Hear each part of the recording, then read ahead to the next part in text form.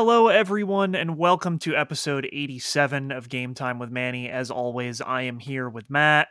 Yeah, And, this week went a poorly. lot different than I thought it was going to go. We just talked about this a second ago, but originally there would have been all kinds of news from various events or things happening within the next couple of days. But instead, our world is terrible. And that didn't happen because, you know, uh, The protests. I mean, let's yeah, just there are call it. protests happening. A black man was killed by a police officer, and it's a terrible thing. And I will say this up front in this podcast: if you are a shitty racist person, you don't have to listen to our podcast. But I need to make that very clear that fuck, dude. So what you're saying is are a traitor? Oh man, fuck, dude. I have bad anxiety, and I've made that known on this podcast many times, and it is apparent if you've ever seen me in video or like talking and things like that. And this past week, man, I would just look at Twitter for hours, and it is just a shit show out there. And Yeah. so what I will say to people is, if you have complicated feelings about this whole situation, educate yourself. Like, there are people out there who are talking about this stuff. There are a lot of video game related people talking about this kind of stuff.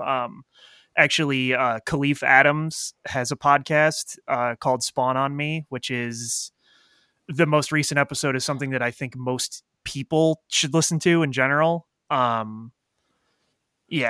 Yeah. we don't have to get super far into it, especially because we are far from qualified to speak on injustice to blacks and people of color as I two white people, so that makes it hard. But like, definitely watch stuff and read stuff and like educate yourselves.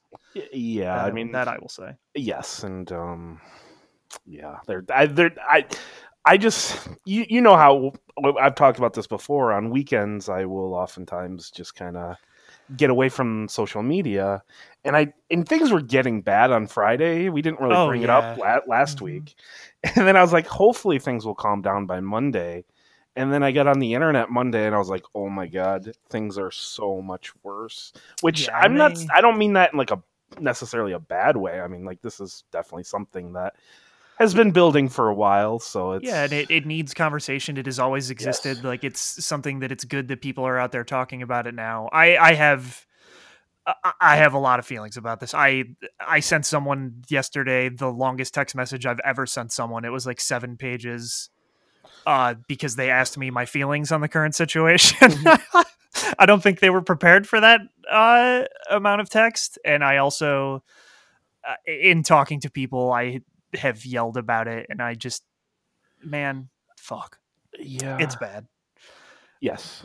So to get into it, though, there would have been a PlayStation 5 reveal type event that has been delayed indefinitely. I think rightfully so on Sony's part. I just hope it's for the right reasons. And what I mean is they're actually doing it to let people have a voice. But like, part of me is like, I wonder if they're just like, they want to dominate the news cycle and they know this would just get drowned out.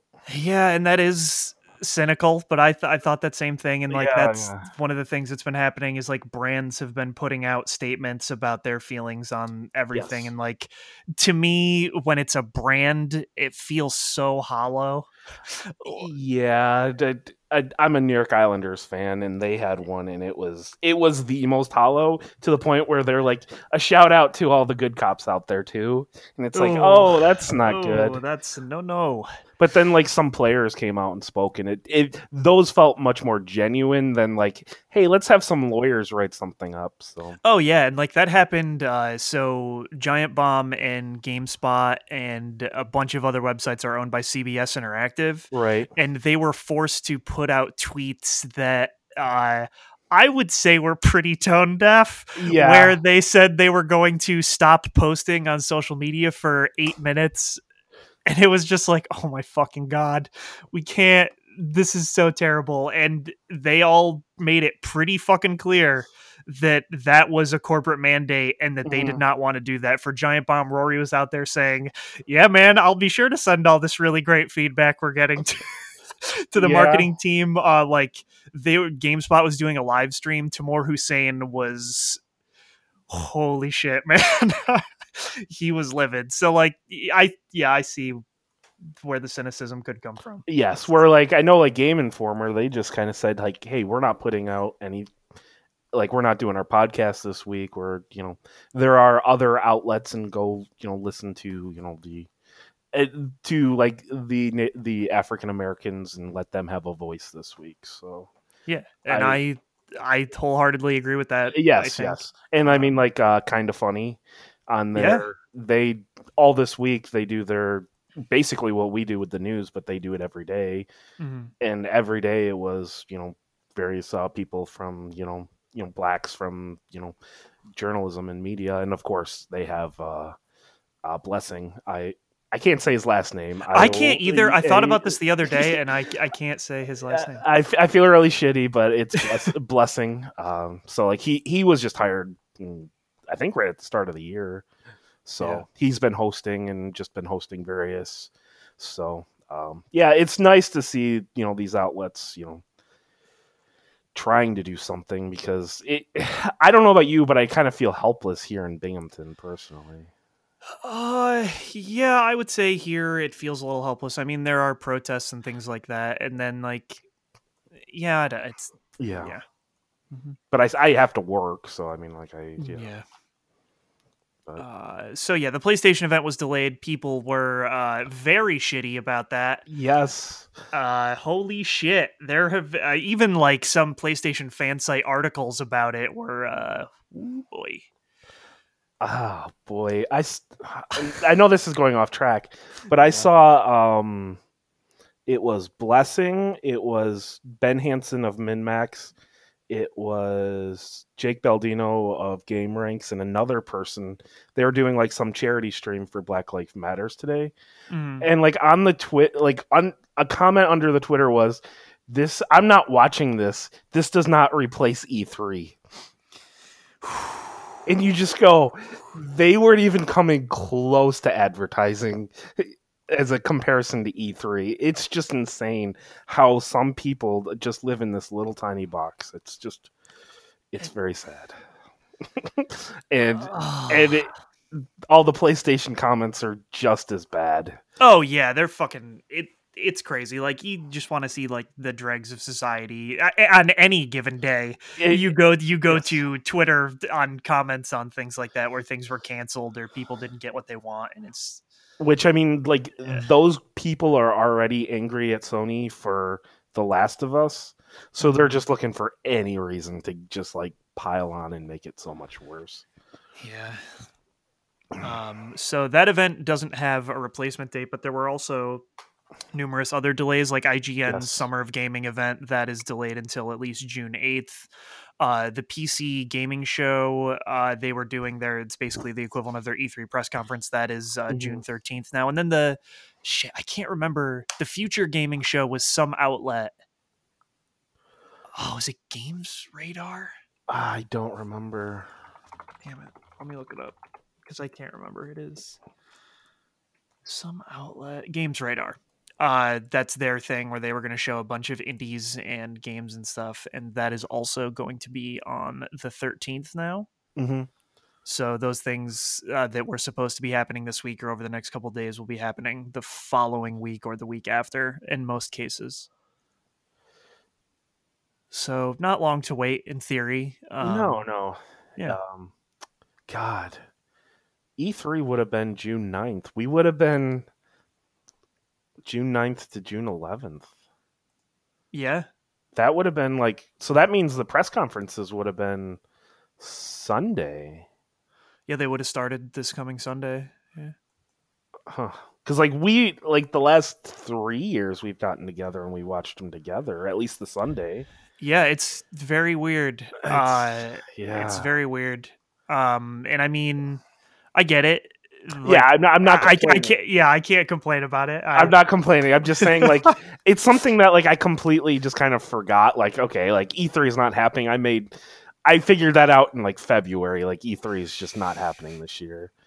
But Yeah, seeing that E3 comment just made me realize, like, God, E3 would have been coming up here shortly, and it would have been Sunday. So that's and it's weird. It's one of those things. It's always like a staple of my year. Like usually yeah. I'll take time off work or just hang out with friends and do stuff. But that is not in the cards this year, at least. No, I mean we would have next week. We would have. I guess we would have delayed the deliberations to have our E3 podcast, but Yeah, that's just that's so sad. Just it is. Yeah, just everything is sad. it is. It is. Everything is so sad. This is not a happy episode. No. But in slightly more positive news, the second story that you had put on here was that Total War is going to be free on the Epic Games Store, huh? For one day, you have 24 hours to claim it, Okay.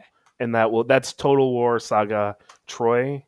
And believe it or not, Manny, there's a lot of outrage about this. Really? Why is there outrage about a free product? Because it's on the Epic Games Store? Because it's only on the Epic Games Store. Oh, my God. So people would rather spend $100 on Steam than get a game for free. Holy shit. Yeah. Which I looked at this and I was like, this is the smartest way to go for it by Epic. Get people there, give it away for free for 24 hours. And I mean, like, but no, people have to complain. So people have to complain. Yes. You're right. Do you think this would be one chance where you would actually give a Total War game a try? Probably not. I mean, I would definitely claim it and will claim it. I probably will never give it a shot, though. That's fair. Yeah. I was just kind of wondering because I've played, a few of the older ones. I never really got into the newer ones where they just got much more complex. Yeah. But I enjoy going back to Total War Rome, which I believe that game came out in 2004. So you're talking 15 years of advancement to now. Whew, boy, that's crazy. Yeah, that is crazy. Yeah, Nintendo did a thing where they put out a trailer for the first part of the Pokemon Sword and Shield expansion pass, the Isle of Armor. The first half of that comes out June 17th. I was just thinking about this, thinking like, God, that's got to be coming out soon. Yeah, because they had originally said that the first one was coming out in June, so I'm Right. a little bit surprised that it's still in June. I would have thought that maybe it got pushed, but maybe that part of it has been done for a while. It seems like, because they also in this trailer show parts of the second one, it seems like the second one might be like a bigger deal. Because it seems like that has most of the Galar forms in it of like legendaries and stuff. Which this is exactly what they did with Breath of the Wild. And the second one was much bigger, wasn't it? Yeah. So I mean, that's not surprising that the second expansion is the bigger one, and that's December, right? Mm-hmm. Yep. Or it's either December or like sometime in the holiday area there. Yeah, I don't know. This looks cool. I don't like. I am glad that this DLC is coming out, and I think it's adding a lot of things to that game that I found to be lacking. I'm finding it hard to be super excited. Yeah. It for me, it's kind of the same with The Last of Us. I'm just having a hard time getting excited about that. Yeah. And I don't know if it's just like it's like getting excited about watching a Holocaust documentary or something where you're oh God, where you're just like, this is going to be just sad and just there's no, like excited is not the word to use about The Last of Us. Like it is not going to be a happy story. No, definitely not. So you're looking forward to the experience. I guess yes. So like I definitely am picking up The Last of Us day one. That's not, but it's just one of those things where you're like, excited is not the word I would use. No.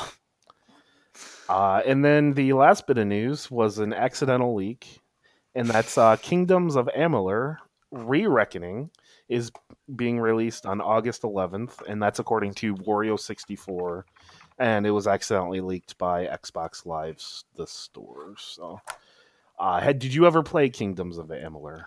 I did not. I was fascinated by the whole saga of 38 Studios and what happened there and the funding they got from the city of Boston and Mm-hmm. the MMO they were making. But I did not get in on Reckoning here, but a lot of people, by all accounts, it is just like a fun, pretty good action RPG. Yes, which I saw. Oh God, who was it? One of like the major, uh, journalists out there was asking, "Are the people who originally worked on this game going to get any kickback after they didn't get paid for Oh the God. first one?" And then Cory Balrog commented on it and said, "Of course not. This is video games."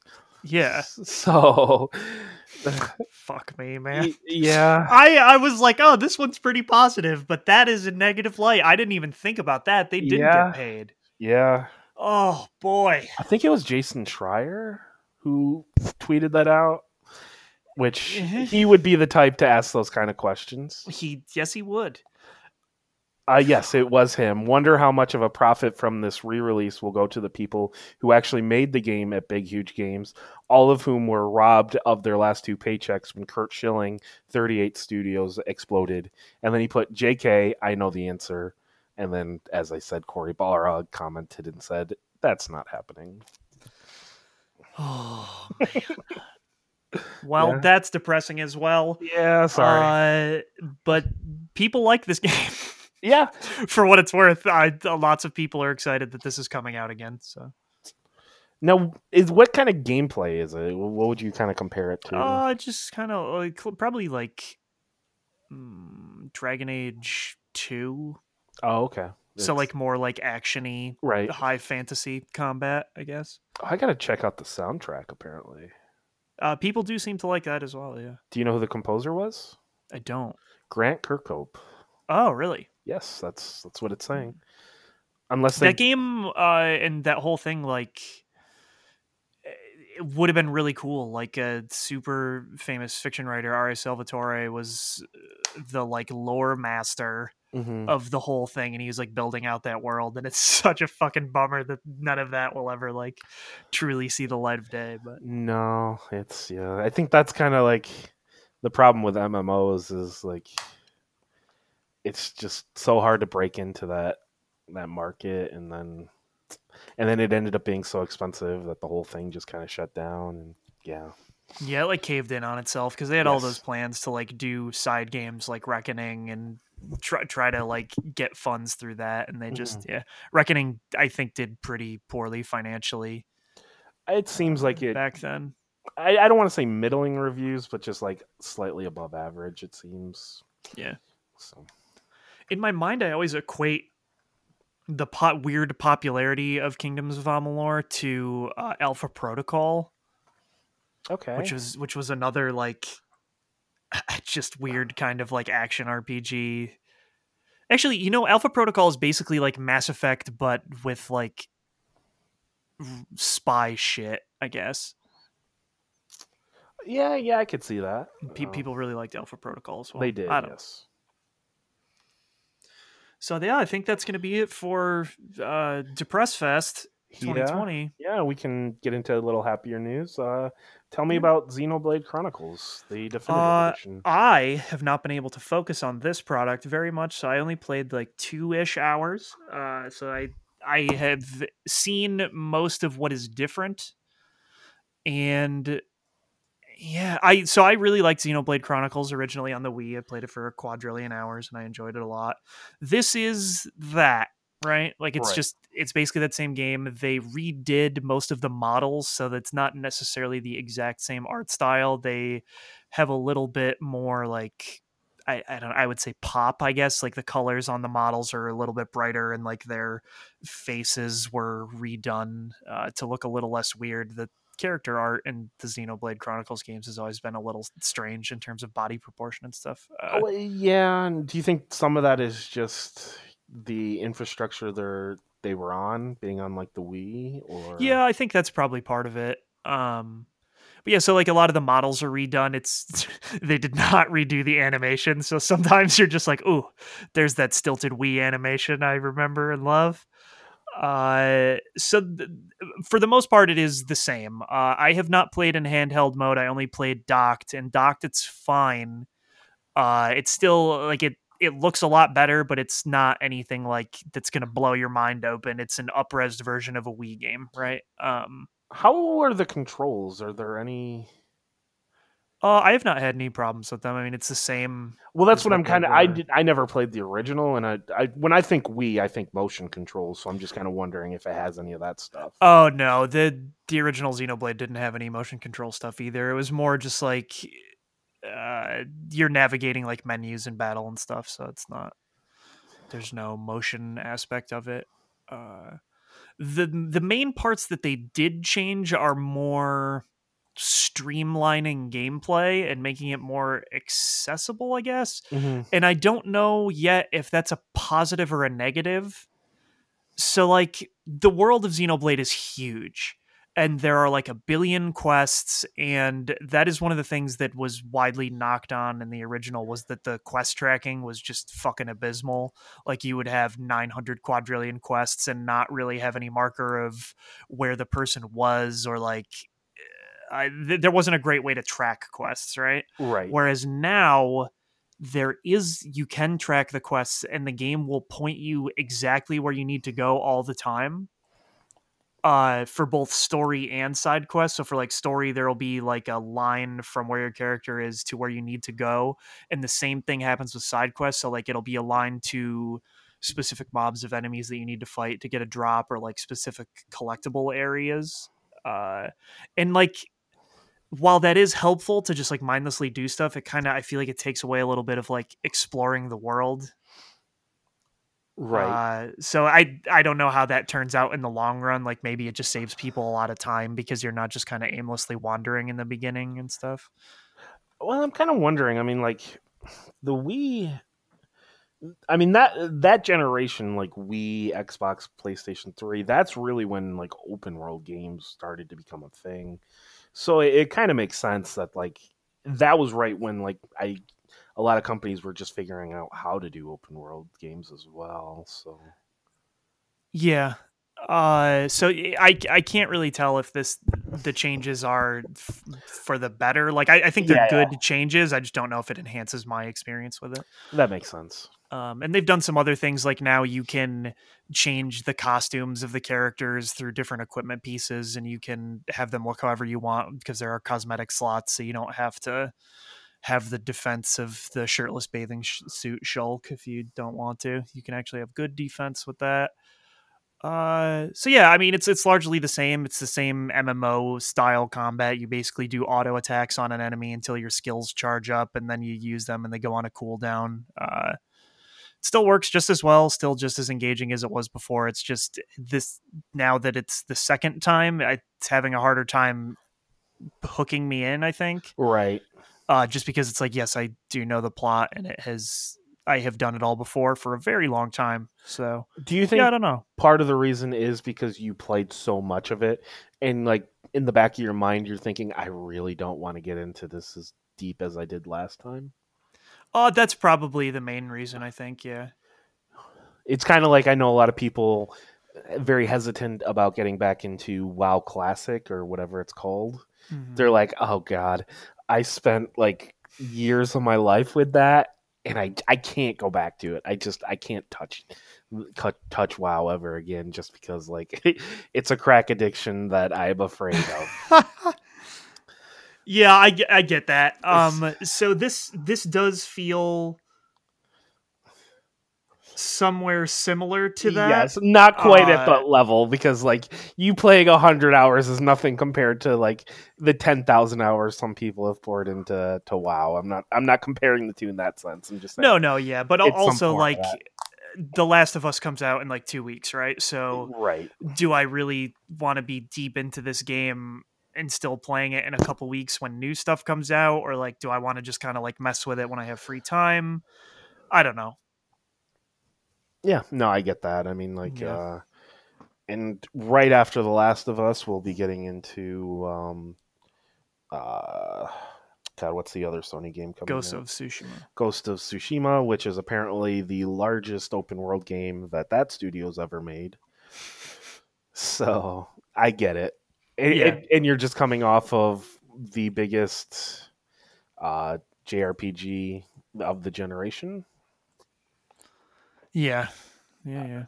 where you played that for a second time. So, like, I understand your hesitation of wanting to get into a big game right now. Mm-hmm. So yeah, that's all I got about Xenoblade. You played some Minecraft Dungeons though.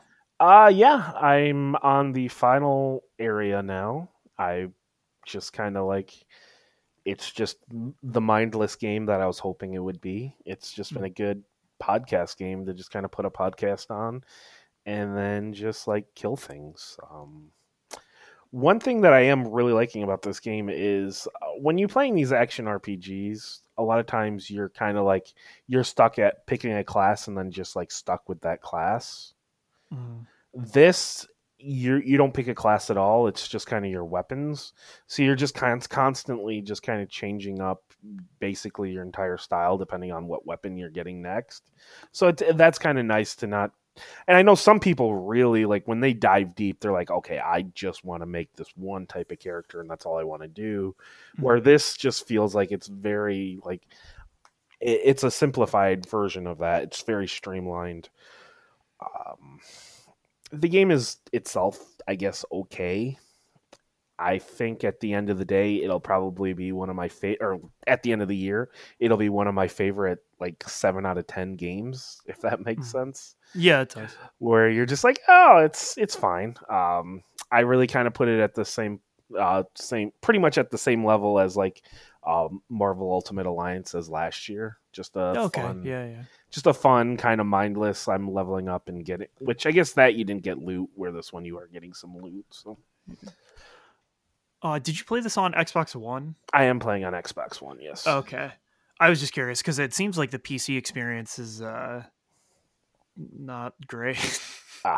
A lot of people have been having trouble getting it to work, and like you can buy it on either Steam through the Minecraft launcher or the Windows Store.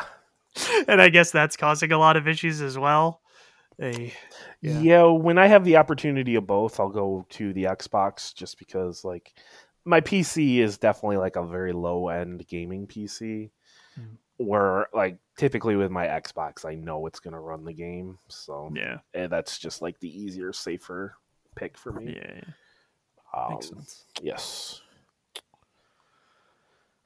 I guess I could also mention I did finish Rayman Origins last night. Oh, nice! How'd you feel about that in the end? It's the Dark Souls of platformers, man. Oh, it does get very hard. Yeah, I'm just making a joke, but holy shit, it does. It does get pretty difficult. Yeah, I spent an hour on the last boss or whatever you want to call it. Oh, dang!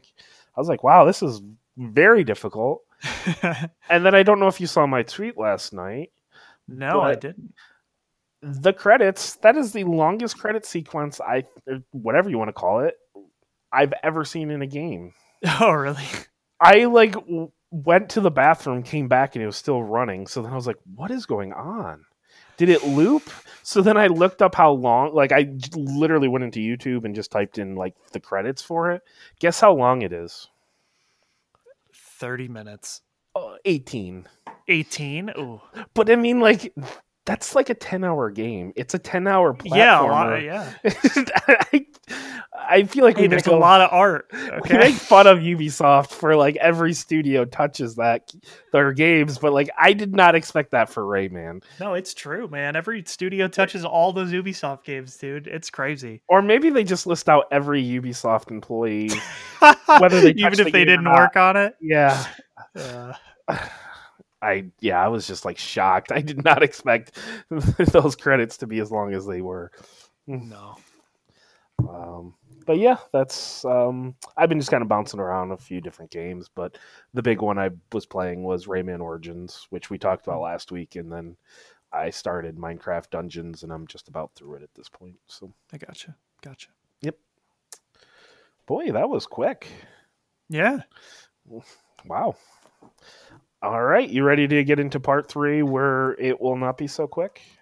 It could be. We'll see how it goes. That's true. Well, I'm just thinking we're talking about 6 different publishers That's true. in quite a few games. So Yeah. let's run down the list of publishers we're talking about today. So Hmm. uh, I'm talking about Image and Form. Hmm. You are going to be talking about Annapurna, which I mean, Hmm. I'll definitely have some opinions on that stuff as well.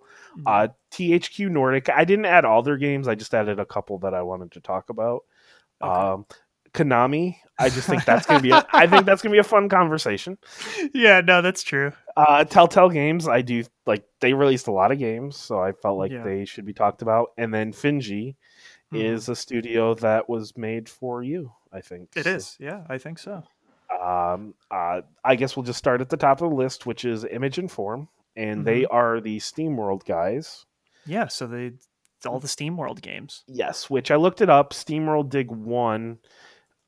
It did eventually come out to like the PlayStation 4 and everything, but it Yeah. originally only released on Nintendo 3DS in 2013. Yes, that is true. I do remember that. So I'm not going to count it on here. I Yeah. so the first game technically is SteamWorld Heist, which is another one that released originally on the 3DS, but that was 2015.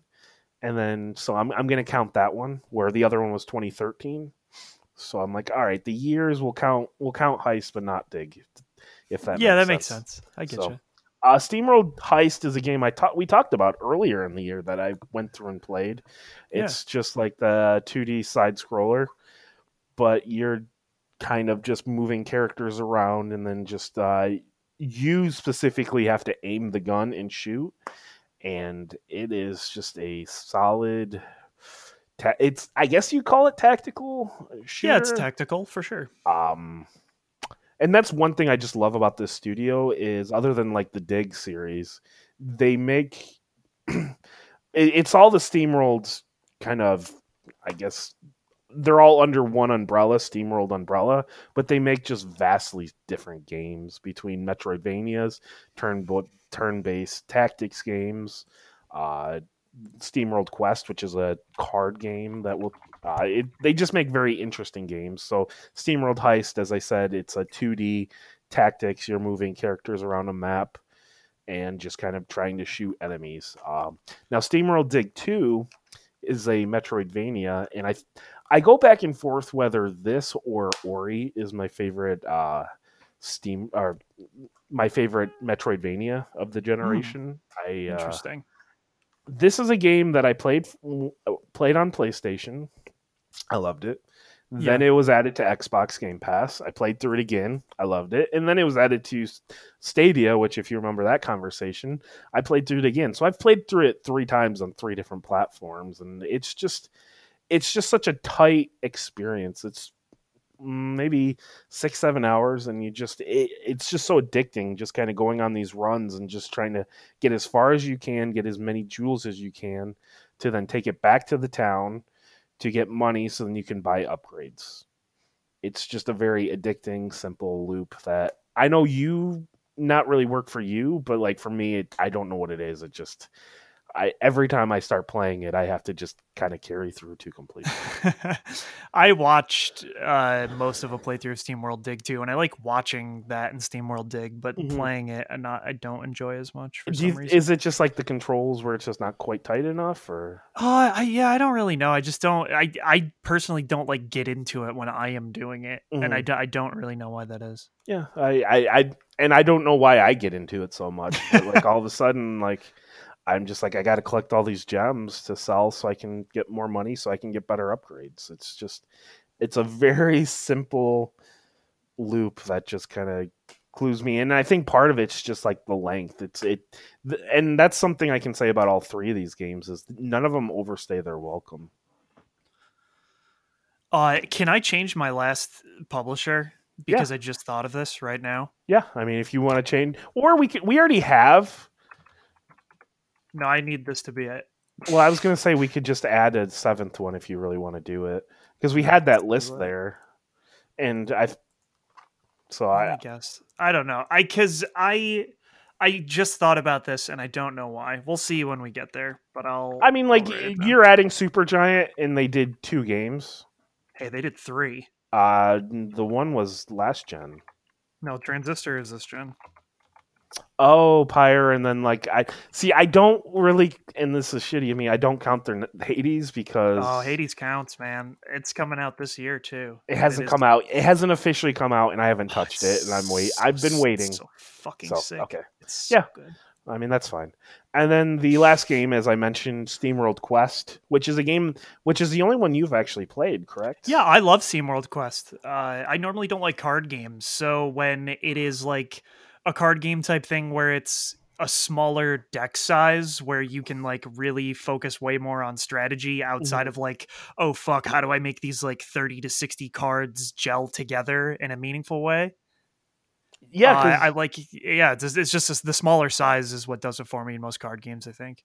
and that was just simple where you just picked 3 characters, and then each character had like 5 cards. I think it was. I think the whole deck was 15 cards, and then you could just kind of mix in different decks, and they really did. They just very simplified the CCG genre, where I don't think people who are really into card games would like it, but like for us who kind of just occasionally dabble into it, it really worked well.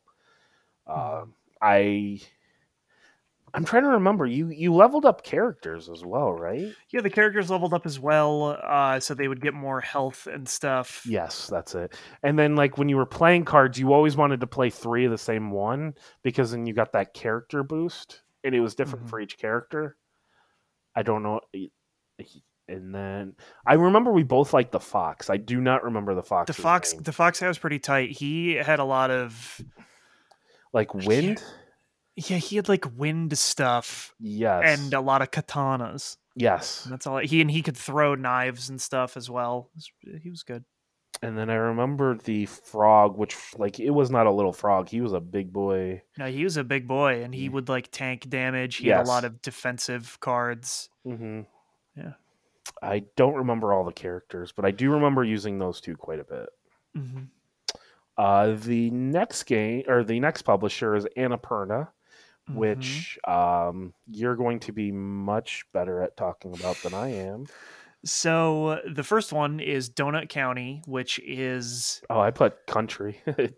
Either way, it's so stupid that I love it. It is it's basically reverse Katamari Damacy, where like in Katamari you are using your dumb ball to roll up everything, whereas Donut County is you play as a whole, and you are like the more stuff falls into the hole, the bigger the hole gets.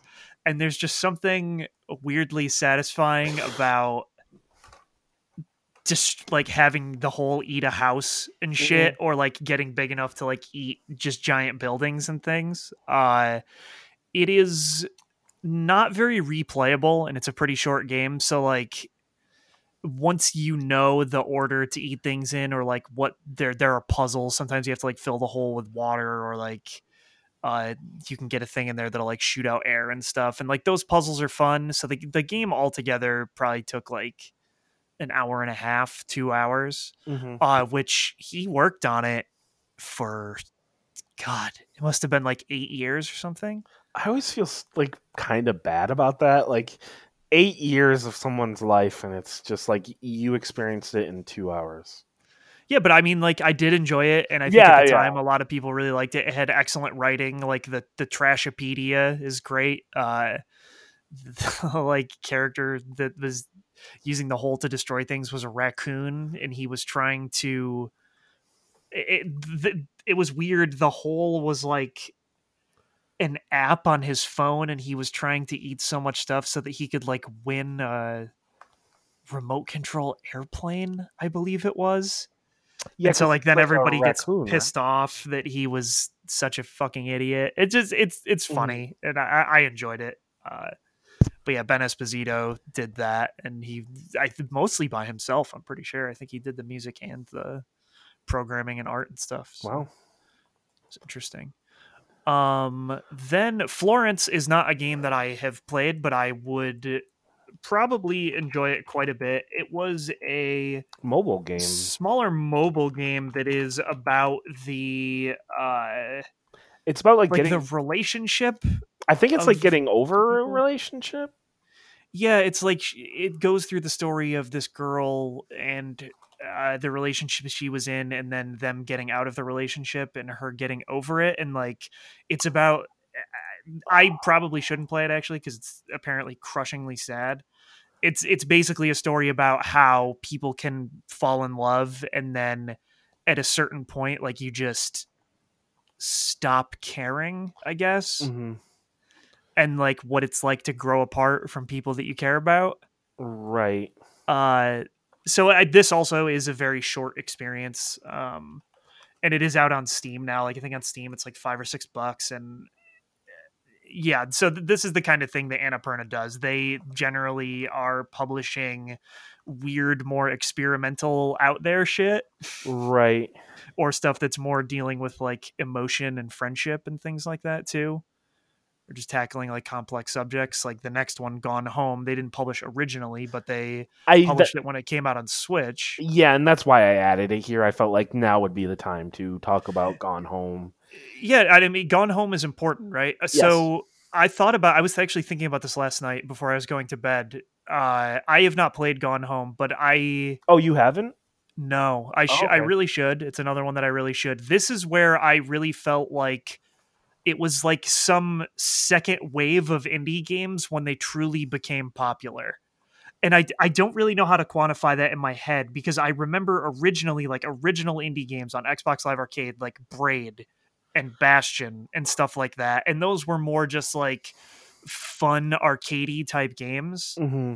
Whereas then for some reason in my mind, I Gone Home symbolizes like more of a move towards I unique narrative stuff. I mean, like I know people find this as a negative, but like it really kind of defined the walking simulator. Yeah, and like for sure it did do that, but it also had like very specific themes and like a point it was trying to get across with Yes, its message, which I won't exactly say because technically it spoils the plot of Gone Home. it completely does. Yes. Yeah, so it's just one of those things where in my mind for some reason I equate this with like the best indie games out there, even though I haven't played it, is just because the way it was talked about back then, like I remember it being a huge deal when it came out. Like everyone was talking about Gone Home.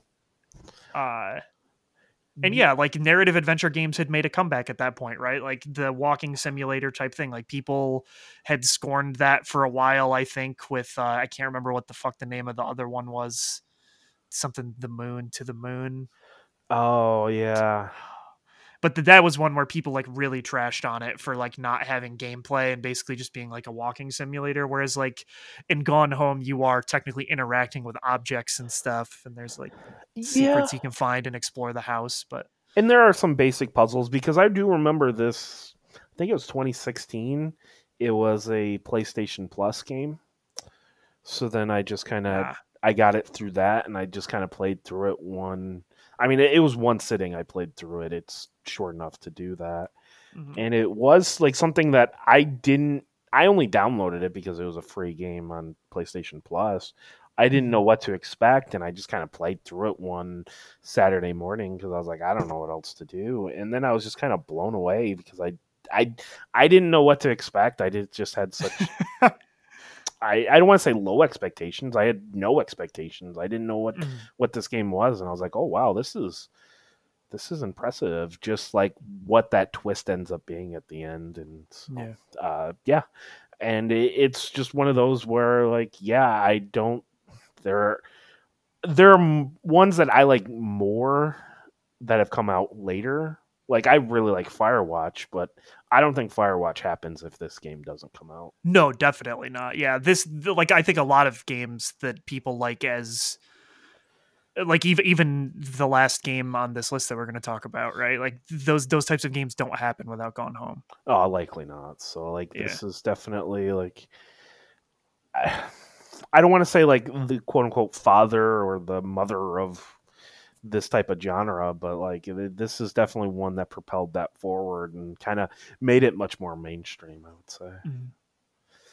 Um, The next one is one that I actually know the least about, Gorogoa. It is a It's like a weird puzzle like game. narrative hand-drawn puzzle game, and I don't know much more about it than that. It won like 900 quadrillion awards, and I just like I somehow this game I had never seen gameplay of it before. I had always just heard people talk about it, and that it's just like a good puzzle game with really good storytelling and hand-drawn art. But Yeah, outside of that, I just don't. I have no context. from like what I remember, it's like a lot of the puzzles are like slide puzzles where you're moving like these pictures around, and then like the animation, there's like animation, and it's just I I don't think I would be very good at the puzzles and stuff, but like it is one of those very uniquely different games. Yeah.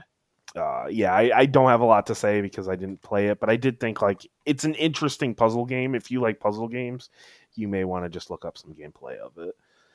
Yeah. Kentucky Route Zero is a game that you played earlier this year. Yeah, I did not finish it. I still do intend to finish it. Kentucky Route Zero is a game where I can't even think about playing it if I'm not in the right mindset. In my mind, it has to be dark. There can be no lights. Okay. Because otherwise I feel like it just ruins the entire ambiance of like how weird and creepy and surreal it's supposed to be. And I also have to be able to focus entirely on it. Like if I have anything else in my brain, I feel like all of it is lost on me. It is a lot. Like it has a lot of high concept themes and stuff in it that are sometimes a little bit much, like the state of our country, and like it has a lot to say about capitalism and things like that. But it is essentially like a point and click adventure game, except for that you directly control the character. Mm-hmm. And it is uses the concept of magical realism, so everything is at the beginning grounded in reality, but then sometimes things are just like, whoa, that doesn't happen in reality, this guy's got a robot leg now, Mm-hmm. or like there's ghosts here and stuff like that. It definitely has a very specific vibe, in this what, it was 11 years for all the episodes to come out, I think. Some crazy shit for all 5 episodes to come out. I don't think it took. I think it was 7 years because I think it was 2013 when it started. Maybe. I just remember it being a comically long time, especially between the 4th and 5th episodes. Like they were. I mean, 7 years is still a comically long time for 5 just episodes. In general. But like, I don't think it started in 2009. That's probably true. I mean, I feel like I do remember it happening.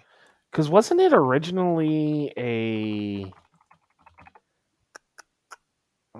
Yeah, it was originally Kickstarter 2011. Okay. And then the first release was 2013. Okay. So you got the really 11. I just have such weird memories of like seeing that game played such a long time ago. It was one of those things where it's like, oh, I would rather wait until it's out. Mm-hmm. And then it was just never out. Like it was.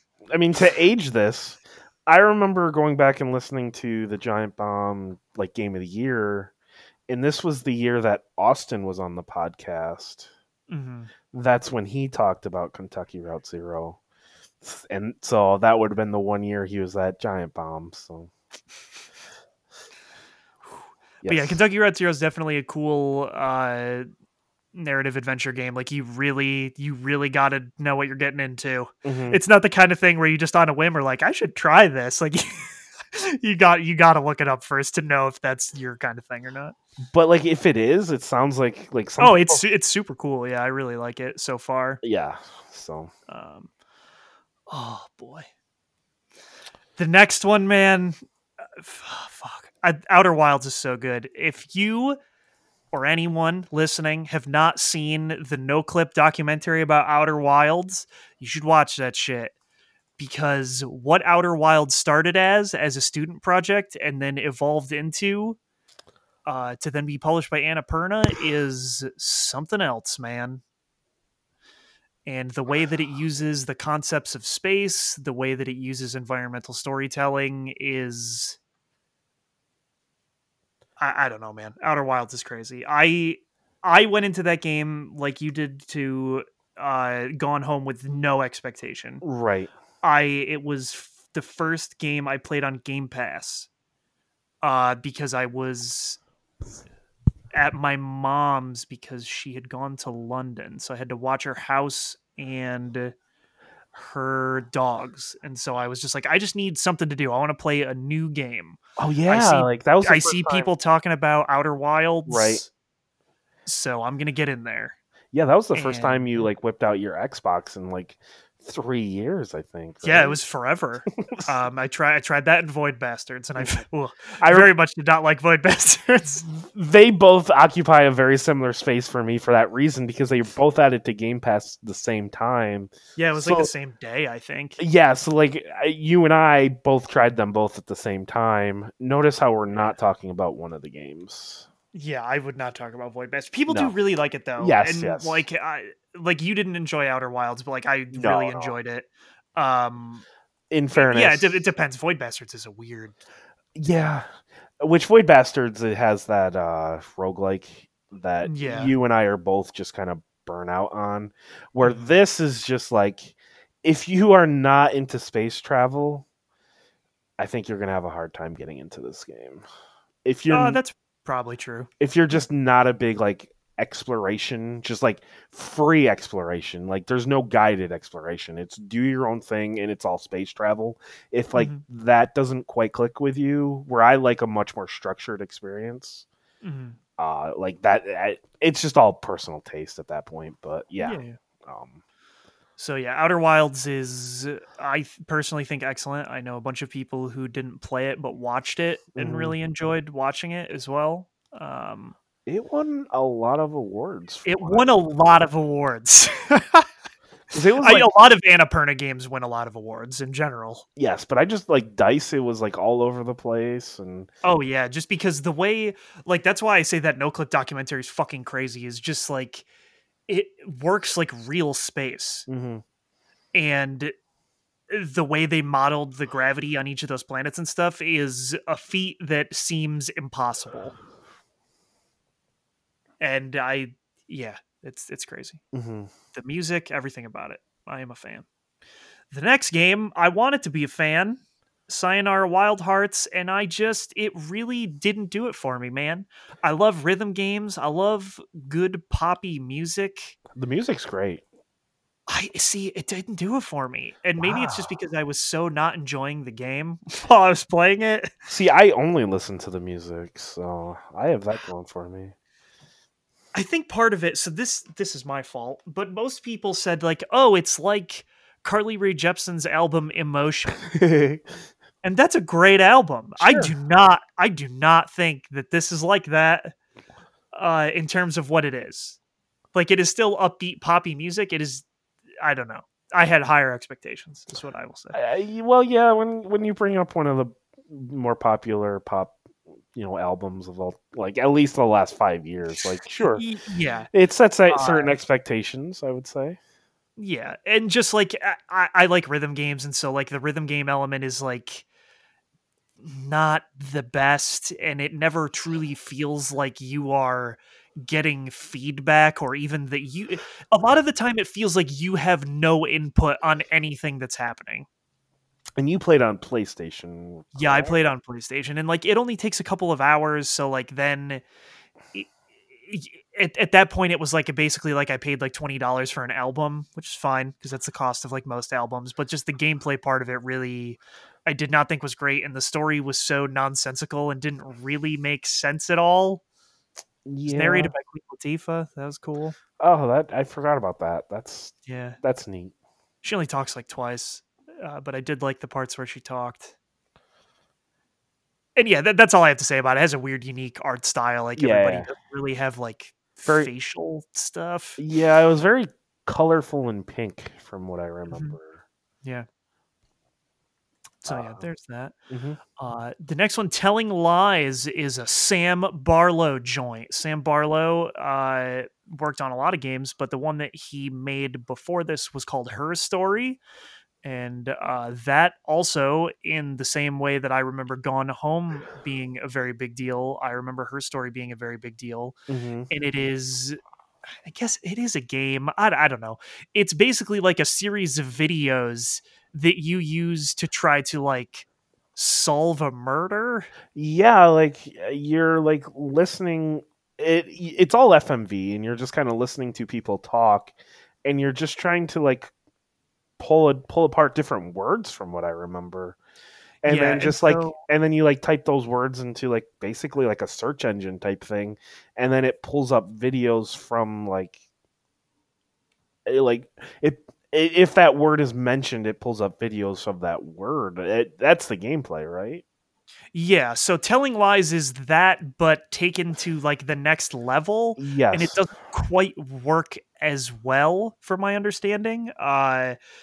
It's weird because I guess you want to be able to piece together conversations like in a row, and you can't always do that, or like sometimes the search will be a little bit wonky. Because in her story, it's generally one person that all the clips are Right. of, whereas I can't remember if it's 4 or 5 people I believe it's 4 in in Telling Telling Lies. Lies. And so yeah, it's kind of hard to tell like the time frame of specific stuff in Telling Lies and things like that. But it is still that same ambitious thing, like the fact that it's just like a repository of video, and you can essentially search by a word mentioned in the thing. It is a cool concept, and if you like solving, I don't, is it a murder in Telling Lies? I don't remember. I don't actually know. You're solving something, some type of crime. That's for sure. Yeah, and it's all like webcams from Yep, they're all, yeah. You're like using webcam footage of these people. which I mean, like I know the director, like because they just released that on console like a month ago or so. Oh, really? Yes, and he was just like, "Yeah, that's just like a weird happenstance how that all worked out, where like everyone's just like on webcams right now, and then our game using webcams comes out. Yeah. We didn't plan that, No. but yeah, that's Yeah. So I think Sam Barlow has a lot of interesting ideas in the games he yes, puts out. Like Telling Lies was definitely the next like stepping point off of what her story was. People just seem to think that it wasn't quite as good. Maybe because it's just a little bit more of the same, just extrapolated out further. right. But I don't know. And something that's totally different is Watam by the guy who made Katamari Damacy. I can't remember his name, which makes me feel like a criminal. I can't help you. I'm sorry. Keita Takahashi. I should be, man, I'm gonna be put in jail because of that. Yeah, so Takahashi, he had Hmm. been working on this game for a long time. It originally was gonna be published by Sony, I Yeah. think directly, and he took so long, and that deal fell through that he got picked up by Annapurna. It may have also been with another publisher at some point. So I did not end up getting Watam because it was just as I had feared, where it was maybe weird for the sake of weird with no substance. Hmm. Katamari Damacy is one of my favorite franchises ever, and that is just fun gameplay. Whereas then the next thing he put out was called Glitch, I believe, and it was like a weird web game experiment thing. That was okay, and then he moved on to Nobi Nobi Boy, which was You have that backwards. fucking weird. Oh, really? He did Nobi Nobi Boy and then Glitch? Uh, Katamari was 05. Nobi Nobi Boy was 09. Glitch was 11.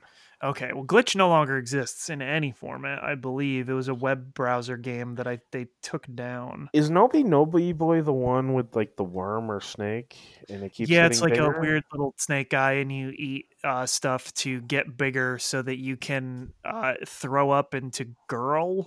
I believe is the thing in the sky, Uh huh. and you add your length to girl. Okay. Yeah, it was weird. And the goal was to like see how many people would play it, and then Hmm. like make it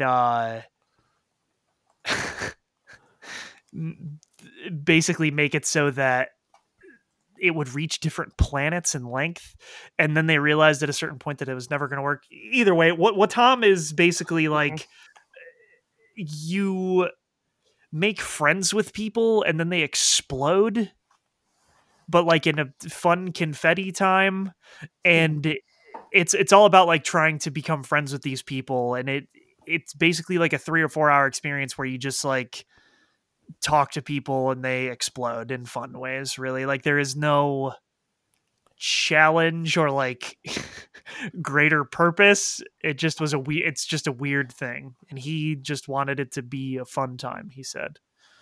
And so by all accounts it is pretty fun, but the experience is kind of thin. Right. So yeah, that's really all I got about that. And the last one for Annapurna is What Remains of Edith Finch, which we played last summer one evening, and it's great. Yeah, it's just a series of just like smaller vignettes that are all connected under like a family that either has really bad luck or they're just cursed. Yeah, and so you basically go through and you see how each one of these family members in the family tree passed away. Yes, which most of them worked for me. There were a couple that I didn't care for. I actually think the worst one is the first one they throw you into. The one with the owl, right? Yeah, just the different animals. Because like you turn into the owl and then you turn into like a cat, or maybe the cat and then owl, and then you're a shark, and then you're like that monster tentacle thing. Yeah. That one didn't quite work for me, but like I still think about that one where like I'm not going to spoil anything, but like the one that worked at the fish factory. Oh fuck! And the other, that one is that one, and then like the baby in the bathtub, which I think you can kind of figure out what happened to that one. Yeah, both of those are tough. The one in the fish factory though goes on for a long time, and like the buildup is, you're just like, where is this going? I think I know, but I was not truly prepared. Yeah, another one was that I don't remember what happened, but that comic book one, that one just had like the comic book one, the Halloween, like that just had a like very unique style to it. So like that is one thing I will have to say. Like all these vignettes, they like came up with a different style, a different look. I mean, there was the one where there was the boy swinging on that swing, and then I think a tornado or something came up. Like it. I mean, just how many vignettes were there? Probably like 7 or 8, and the whole game was probably 5-6 hours. Yeah, it wasn't super long. But I think like on this list, it's my favorite. I'm sure Outer Wilds you like a little more, but I would say Outer Wilds. But out of all of these, it's probably top 2, second. Yeah, definitely second. That was one of those things where I was not expecting anything from it, right? And I had heard people talk about it, but never really gave it much thought. Right. It's crazy, yeah. Yeah, it's just extremely well done. And I remember this was another one. It was a small team, and then at the end of the credits, they said it was like a 5-year. This was like 5 years of their lives, and it's just like, man, I'm really glad it worked out for them, though. So yeah, I am as well. I'm just kind of curious because that was 2017. I believe it was 2017. Maybe it was 2018, but I'm just kind of wondering if that studio is working on something. Okay, it was April 25th, 2017. They did Unfinished Swan, which very similar. And they haven't announced what they're doing next. So I would imagine that some here in the next couple of years, we might be hearing something about what they'll be doing next. And I'll be very interested, whatever they're working on next. I'm sure you're I'm the same. Same boat. So, that was Annapurna. They make a very certain style of game, as you can see, or they publish a certain style of game. Yeah, definitely. Not really heavy in gameplay. Definitely much more. They usually have a story to tell. It seems like. Yeah, definitely. Maybe not focus. Maybe not like Donut County as much. Donut County is just so fun and dumb. It's kind of, that's more like Watam. Yeah. Where the other ones definitely have much more of like a serious tone they're going for. But yeah, very. I wouldn't say very heavy story centric games. The next studio publisher that we're going to talk about is THQ Nordic. This isn't even a game. I just wanted to bring it up. The 8chan. Oh, fuck. That was... sometimes you forget about things that happened in the past. Yeah, yep. What kind of marketing team does an AMA on 8chan? The one for THQ Nordic is the answer. They did that. Oh, fuck, come on, dude. It still is baffling. You It can't is do that. it is very baffling, and it is something that like that had to be one guy that was like, trust me, I know what I'm doing. And then there was this whole big outrage, and then like that company just would have been like, what the fuck happened? All of a sudden, like, oh, it's such a bizarre idea. Such a bizarre thing. Because like 4chan's bad enough, but when you have 4chan being like, you guys are a little too extreme, go do your own thing, or 8chan is just on another level. And I said this when we talked about 8chan, I think it was last year, 2 years ago. Do not go to 8chan. No. You will be put on an FBI watch list, and I'm not joking. Like, it is full of like child pornography and bad things. So stay away from 8chan. Even if a company's doing an AMA. Yeah. The next game, Wreckfest, which was originally a PC game and then it was eventually ported over to console. And Yes. it is the only Destruction Derby game that I can think of since the PlayStation 1 game.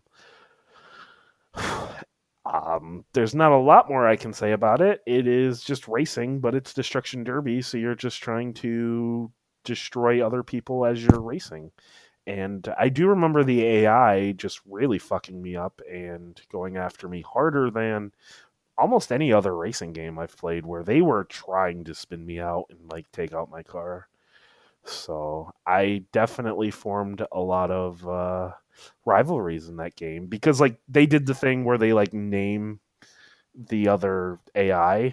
So you would just kind of like remember these certain ones and be like, I hate that guy. And I would go out of my way to take them out. So they did a good job with that, I guess. If like Yeah. to the point where like I hated some of the AI. Another game, Darksiders 3, came out this generation, Yes, and Darksiders is basically just like THQ Nordic. It was THQ, now it's THQ Nordic. Their version of Zelda, yeah. and I mean, the original I think was the most like Zelda, and then 2 was it became much more of a loot game. yeah, and then 3 is more like Dark Souls.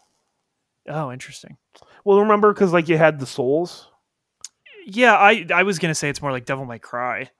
Oh, you're talking like it's the combat of like a Devil May Cry with Dark Souls, where it's like No. the souls where like when you die, your soul is there, so then you have to go back to your location, fight that enemy, and get your souls back. And like the souls are basically how you level up. So it's I would say it's much more of like a Souls clone, but like without the difficulty aspect, and it's more just like they took those design decisions, that like design doc, and then we're like, what if we just made it easy though, or easier than like a Souls game? So Yeah. and then Darksiders Genesis is a game that came out last year, right at the end of the year. Did this come out? Yes, it This is originally like Diablo, right? yes, it originally came out on Stadia, I believe, Oh. in 2019. And then it came out in February on console and everything else. And it just is very middling. It's just like Darksiders Diablo. And I don't think it. I played a little bit and I did not care for it. Um, it's and so that's all I really have to say about THQ Nordic. I don't really have anything else to add other than yeah, Manny, Darksiders Genesis did come out this year. So. Okay. Cool. Oh man, are you ready to talk about Konami? Always. Because My like faves. this is an interesting company. They're a fucking garbage shit show now, is what I would say. I there was something recently where like they were gonna something was happening with Konami recently. They were gonna like license a bunch of stuff to other people because they have no idea what they're doing. well, they don't care. Yeah. They make pachinko machines, and that's all they care about. So yeah, the first one, Contra Rogue Core, was the first Contra game that had been made in a long time, and I just need to look up what this got. I know on the Metacritic. I remember it was so bad that the person they assigned it to at Game Informer, after a couple hours, said, "I don't want to play this anymore." 52%. That's bad for a Yeah. video game. Yeah, it's hard to fuck up Contra, franchise that has been going strong since the NES, because there's not a lot to it. It's a side-scrolling shooter Well, that that's you where got to they have a messed really up. specific bullet style. Okay, that is, you're right. That's That's where they fucked up.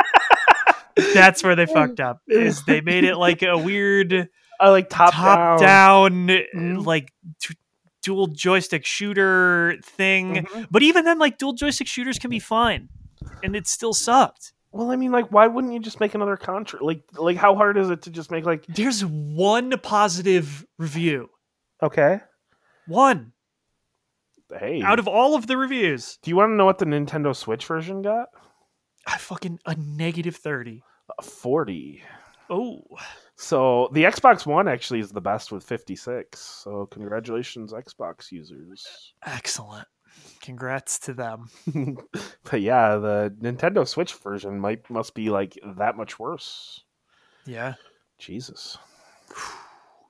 And then Metal Gear Solid 5, which is I would say, the main good thing they did. Well, Some people like, would argue PT, but Ground Zeroes is a weird one. Ground Zeroes is weird.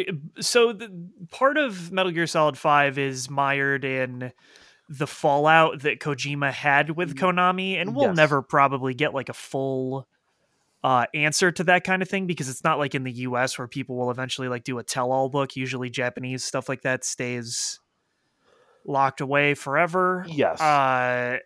So we'll never really know what happened there, truthfully, but like they made an amazing engine, the Fox engine, and Ground Zeroes was like essentially the equivalent of like a prologue / demo for what Metal Gear Solid 5 was going to be. And it proved that you could have an open world stealth game, and that it would work and you could do a whole bunch of cool stuff with it. So like Ground Zeroes didn't have very much content. You could beat it in like an hour, but it proved the concept.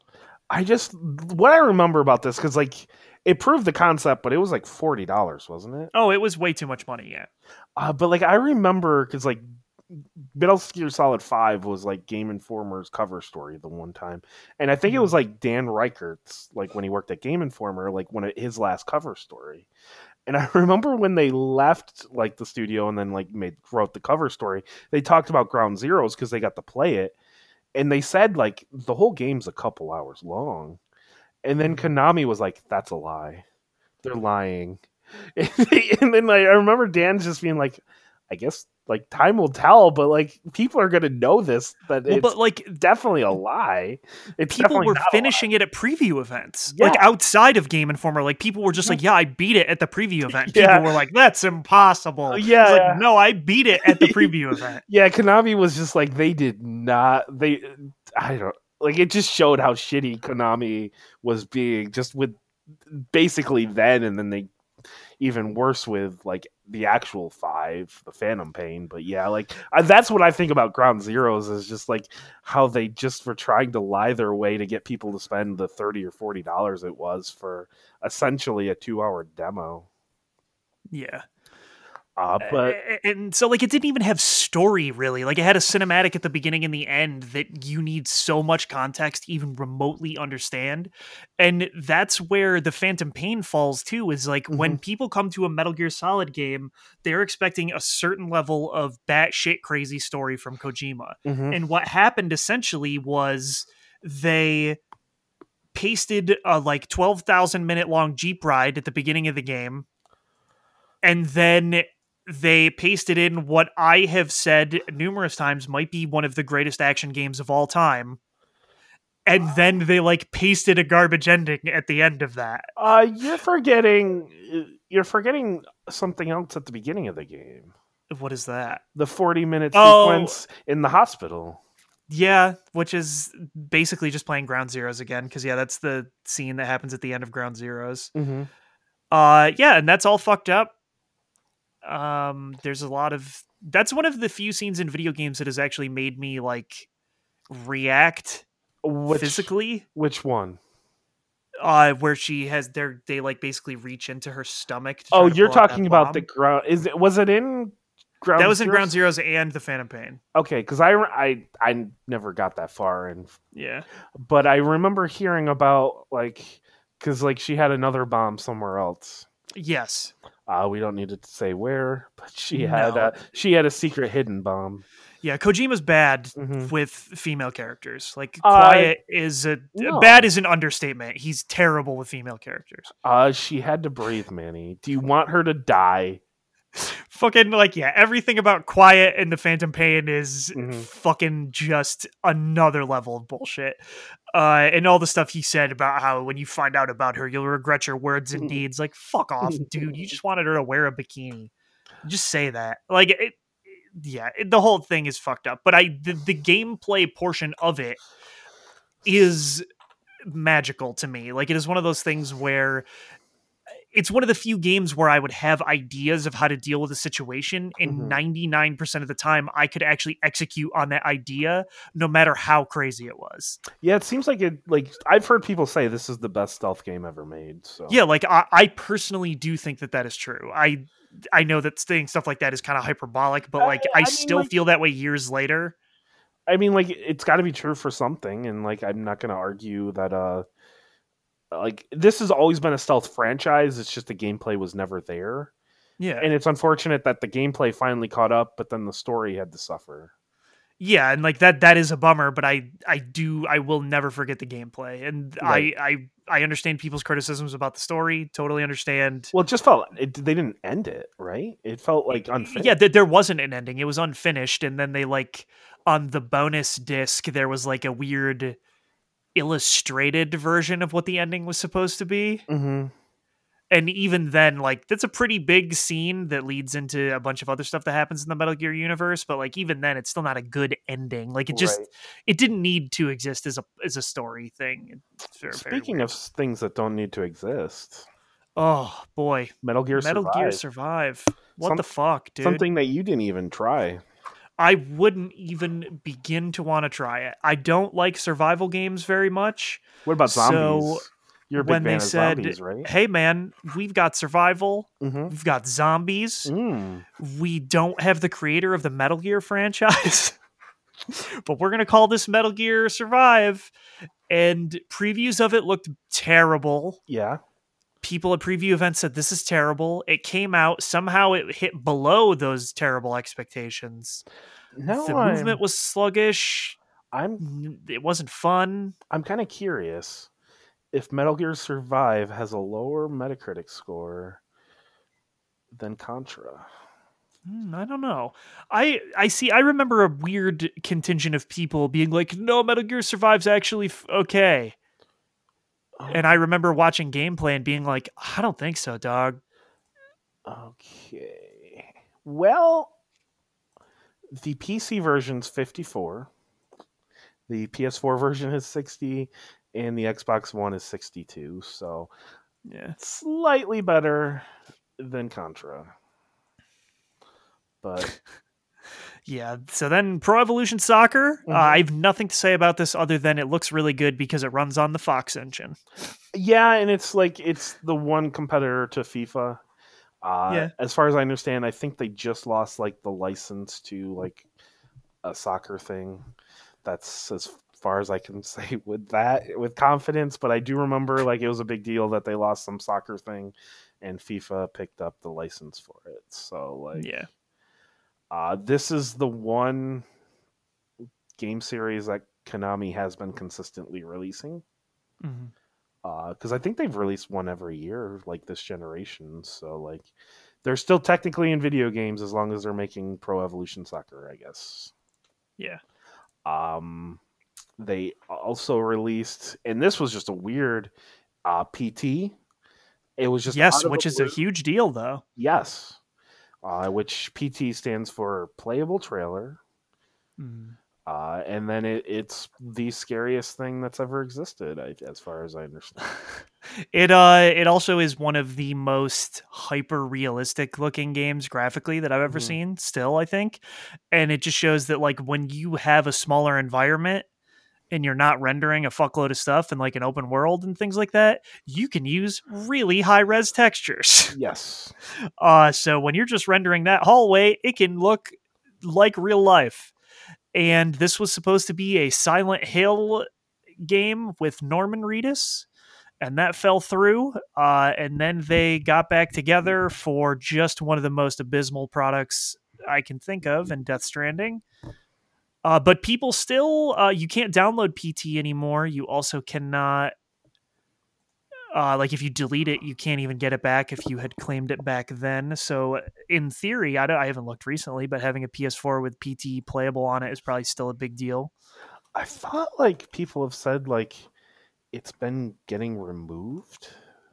Oh, really? I remember people also figuring out how to like get it onto new PS4s, so it's probably not.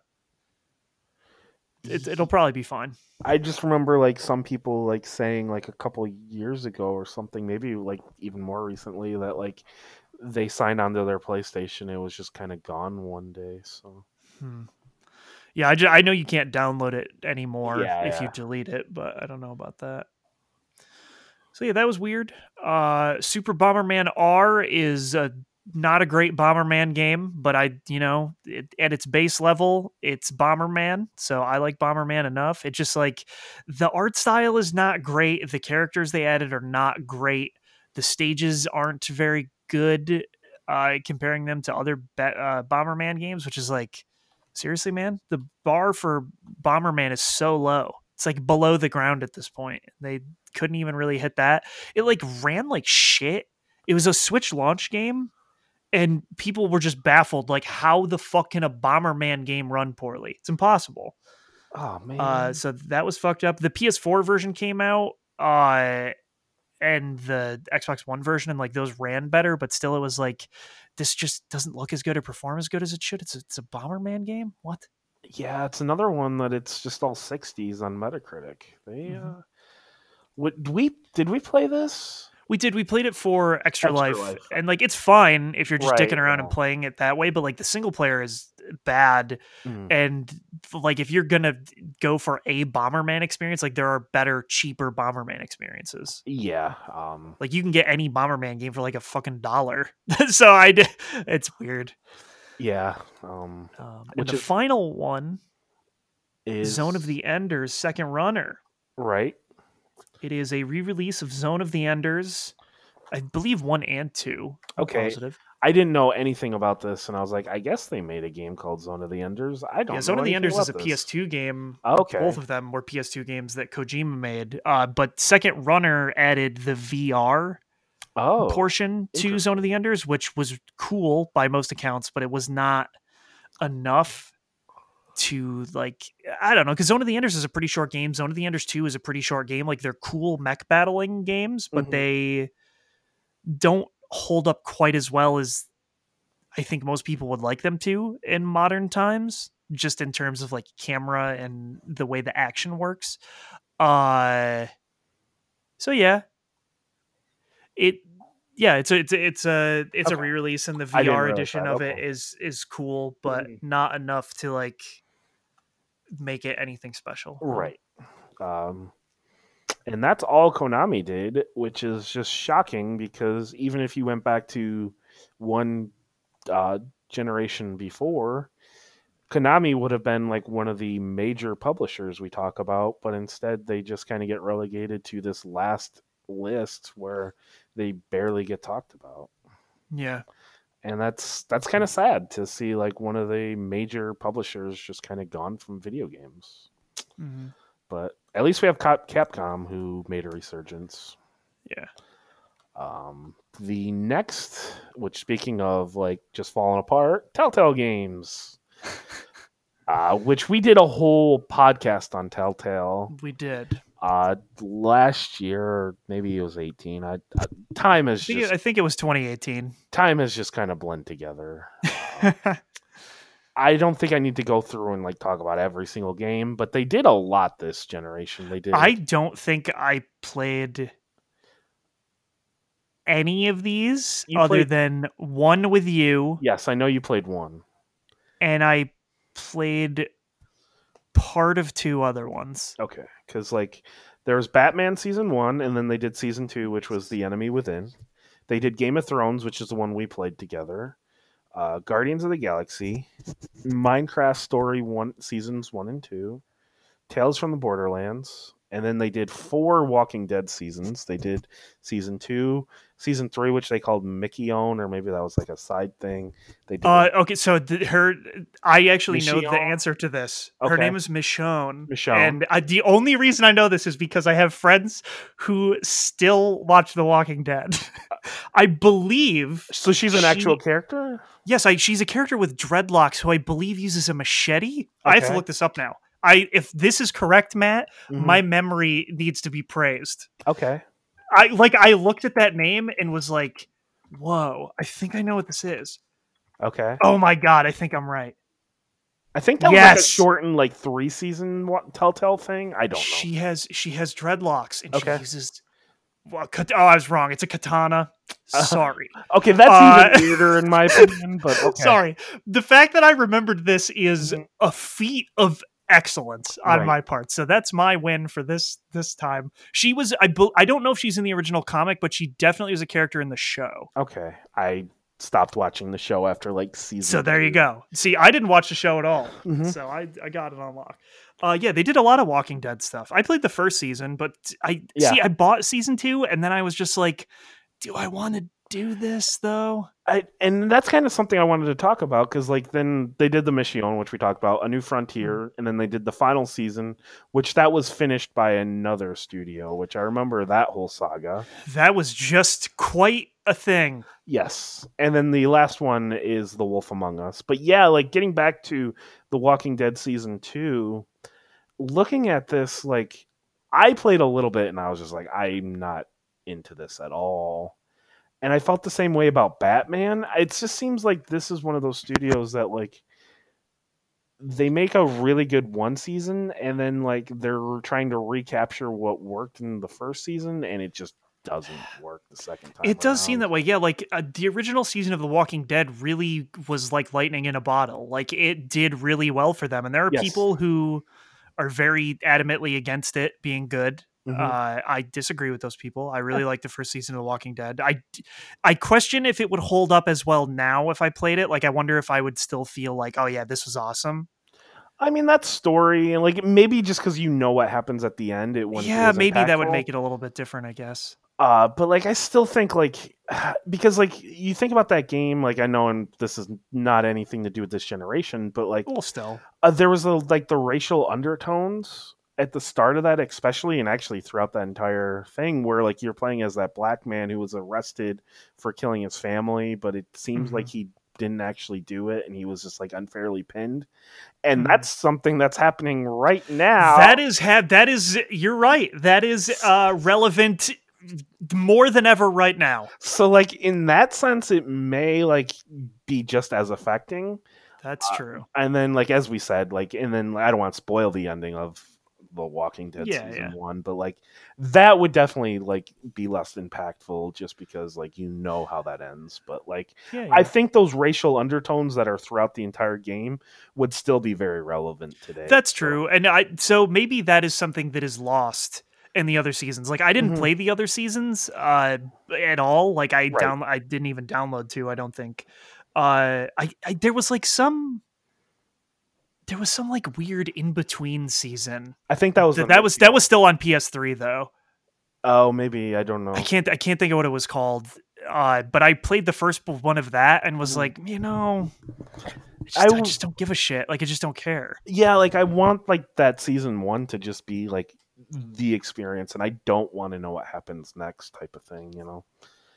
So that's why I just kind of stopped after playing a little bit of season 2. I was like, wait, I don't want this. It kind of like The Last of Us, where part of me wishes like I didn't get these answers, and like I just the ending is the ending, and then I can kind of like make up whatever happens next. But yeah, I agree with that, especially about The Last of Us. Yes. But kind of getting back to Telltale, Batman, the first season was a lot of fun. I just really liked what they did with the Bruce Wayne family, where they kind of shook it up and They took what that family was in an interesting direction where maybe the Bruce Waynes weren't as uh, good as they seem like in other mediums. So like just doing something different is definitely appreciated. Um, and then season two, they went in a direction that I just did not care for. I just Okay. without it's hard not to spoil. No, yeah, you don't need to spoil it. I mean, I didn't even play the first season, so I Yeah, can't really, yeah, like but like they kind of carry. It's just another one where it's just like they tried to like outdo themselves and it just completely fell apart. Game of Hmm. Thrones is an interesting one that like it works okay. Yeah, we played through that together. Yes. I think it's just interesting because like it's in that Game of Thrones world, but it's just on this smaller family. But they Yep. did bring in some cast members from the TV show. Yeah. Cersei is one of them. Yes. Tyrion is another one. Tyrion and fuck. And then like whoever that dickbag is, who comes and like kills. Well, he doesn't kill anybody. Yes. Yeah. There's also one other character. I believe Marjorie is a Oh, prominent character. yes. But like it just kind of follows this family, and there's how many four different characters that you're Yeah, kind of there's bouncing four around. characters. Yeah, I don't remember. And like the family that it focuses on is mentioned in the books too. Right. Like they're not, so it's a thing where they were actually able to kind of make up their own story, Mm-hmm. which was cool. Yeah, I still so like I did enjoy this when we played it together, but I think that's why I remember it is probably. because we played it together. And I remember like you and Nukio, like you kind of like passed off, and you like had different characters that you played as, and or Yeah, but like other than that, I think this happened with a lot of the licensed Telltale products is that it just felt forgettable. yes. And that was actually what I was going to say about Guardians of the Galaxy. I played through that. I don't Yeah. remember the story at all. The only thing I remember, and this is bad. This is bad. This will be bad, I'm sure. Um, I had a glitch.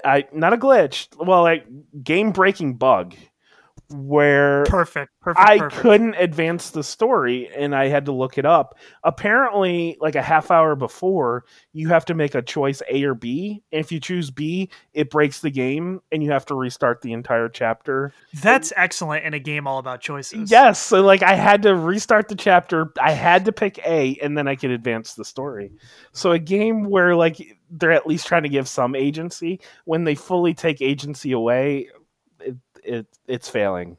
And here's the crazy part, Manny. I didn't play that at like launch. I played that like when it all came out months later, I think the next year.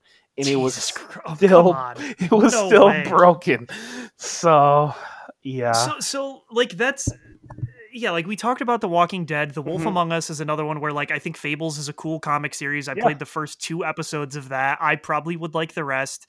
It's just one of those things where like it's all based on other things. And so the 2 games on this list that I think were actually different were Minecraft Story Mode and Tales from the Borderlands. And that was where you got the first glimpse of what it would be like if the Telltale engine was better. If they were given time to upgrade it. Like I didn't play Minecraft Story Mode, but the animations and stuff in that from what I had seen were a lot better than normal, which is weird saying that for Minecraft characters, right? But Tales from the Borderlands, like I played that first episode and I for sure should have played the rest of them. Like I honestly do think that that's my bad and like I missed out on that because a lot of people say it's awesome. No, is this because you bought the season, you played the first episode, and then you were waiting for the rest, and then it was just like 3 months later the second episode came out, and by then you were busy doing other things? Yes. And that's exactly what happened with The Wolf Among Us as well, I assume? Exactly. Okay.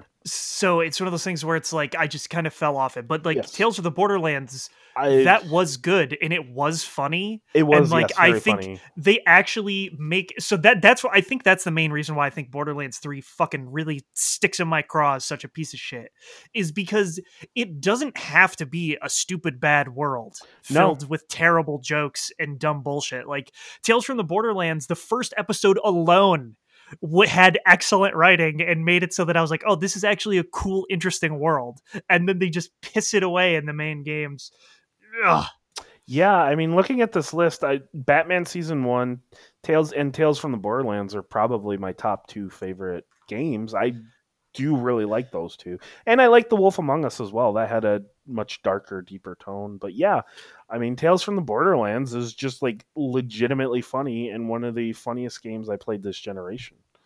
Yeah, and then they just like, that's when Telltale had signed a whole bunch of deals after that and stuff for more licensed products, and they just kind of like collapsed in on themselves in a way that was spectacular and bad. And like, if you go back and you listen to our podcast when that all happened, it was crazy. It And was like, unexpected because like you thought they were doing well enough to, because they kept cranking out projects. Exactly, and they're all from super popular licensed things. Mm-hmm. And it was one of those things where like, and I talk about it back then and I still think about it a lot now, is their engine felt fucking archaic.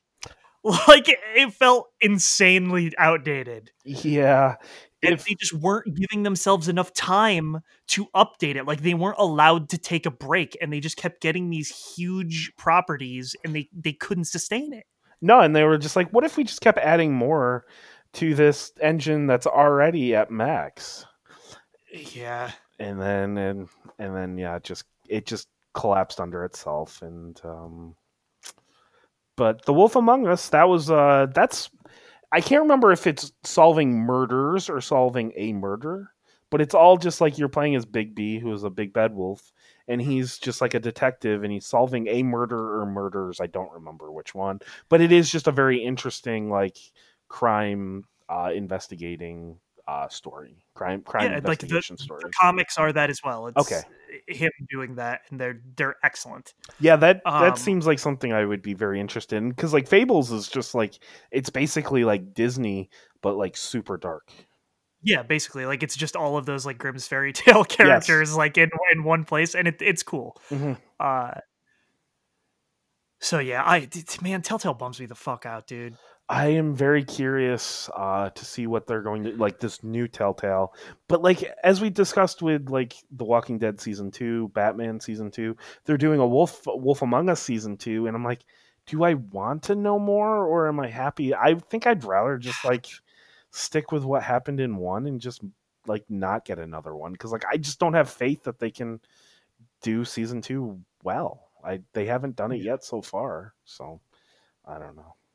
I know it's different, but like, because like it does seem like the higher ups at the original Telltale were so focused on just like recapturing The Walking Dead season 1 that they didn't let the writers break out and try new things. So like, maybe this new Telltale will be better. I don't know. It's just a very weird, and we won't know until they actually release something. So. Yeah. But why don't you tell me about Finji? Okay, so this is where I think I should talk about Supergiant instead. So this is my thing. Okay. I was trying to look for a third publisher, and I was thinking of ones that released a decent amount of games, and Finji was the one that came to mind. Do you want to talk about when I went there? I will talk about one or two of these. So this is my thing. Is Night in the Woods is one of my favorite games of all times. I have not played Capsule, Feist, Overland, Panoramical, or Wilmot's Warehouse, which is every game they have released other than Night in the Woods. Well, that's like, kind of like how I was with THQ Nordic, so I only did like the 2 games that I actually knew. That's fair, but like I actually don't even know what half of these are. So I will just say Night in the Woods is very special to me as a human being. Like, I resonate with that game on a level that most people probably don't resonate with anything. Like, it does a lot for me, and I play it every so often when I need to feel better about myself, basically. Do you play through it to completion? Usually not. The last couple times I have played, I have only played like a handful of in-game days. There is something, it's so stupid. There's something about being in that world that like gives me a weird peace of mind. And I don't get it. That's why I asked, because like that, like, no offense, but that seems really weird.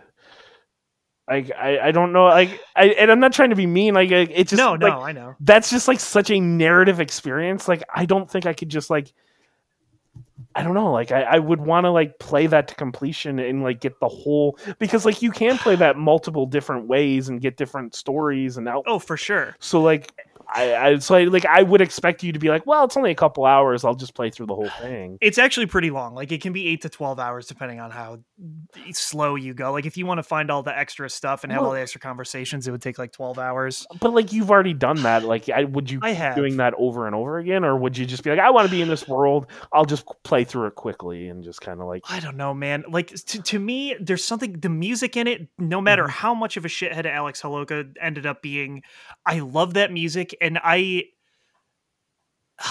love the fall season. Mhm. And a lot of video games don't capture that for me like Night in the Woods does. Like there is something about the mixture of the soundtrack with the visuals and just like the fact that it is such a believable town for me because we live near where that is supposed to take place. Like we know what towns in PA that are like that look like. Right. And so just something about it makes it feel so much more real to me Mhm. in a way that is just like I just like being there. I don't know, man. And I do truly love the story as well. And like the Yes. second and third time I went through it, I originally hated the ending. I hated it. I hated it. I hated it. And it couldn't take away from what I loved about the game. You're talking about like the ending with the town, right? Yeah, where like it ends up being slightly more paranormal than it probably should be. Yeah. My memory of this game is like, and I think I made the mistake. Like what you're, because like this game, it's all about like kind of like you play as May, and then Mm. you're just kind of deciding which friend you want to hang out with, essentially. Yeah, yeah. So like what you should do is basically pick one friend and just hang out with that friend every night. Yeah. What I did was I bounced around between B and Greg. Greg. And like that is, so you get the least amount out of the game if you do it that way. Yeah, that's definitely probably true. So what you should do is just pick one character, play through the game, and then pick the other character and play through the game again, pick the other character. Mm. Do not do what I did and just kind of meet in the middle, and every other night you hang out, because then you just kind of get two half stories, and it's like, well, this just didn't feel right. It feels like both stories felt incomplete to me. It does. And so like I hung out with Greg once or twice and then Mhm. decided to hang out with B most of the time. Right. So there were scenes that I did not see with B, but I watched our friend Nukio play through the whole thing, Hmm. and he chose B every time, so I got to see her full story. And then the next time I played through it, I played through all the way with Greg. Right. There's a scene. Oh my god, Greg is gay, and he has a boyfriend named Angus who is a Angus, bear. yes. And there is a scene near the end where you can choose to you're doing like investigations on what's going on in the town, and most people would pick Greg and B. I picked Angus because I was like, well, you never get to hang out with Angus, and like for some reason that scene I still think about it all the time because he has asthma and like you climb up this mountain with him, uh and May just keeps talking at him and he can barely breathe, and just something about the situation, oh my god, I find it to be so funny and heartwarming. And they just have like they get to the top and they sit on this log and they have this really amazing like heart to heart conversation. Hmm. And it just, oh fuck, dude, I man, I kind of want to play Night in the Woods now.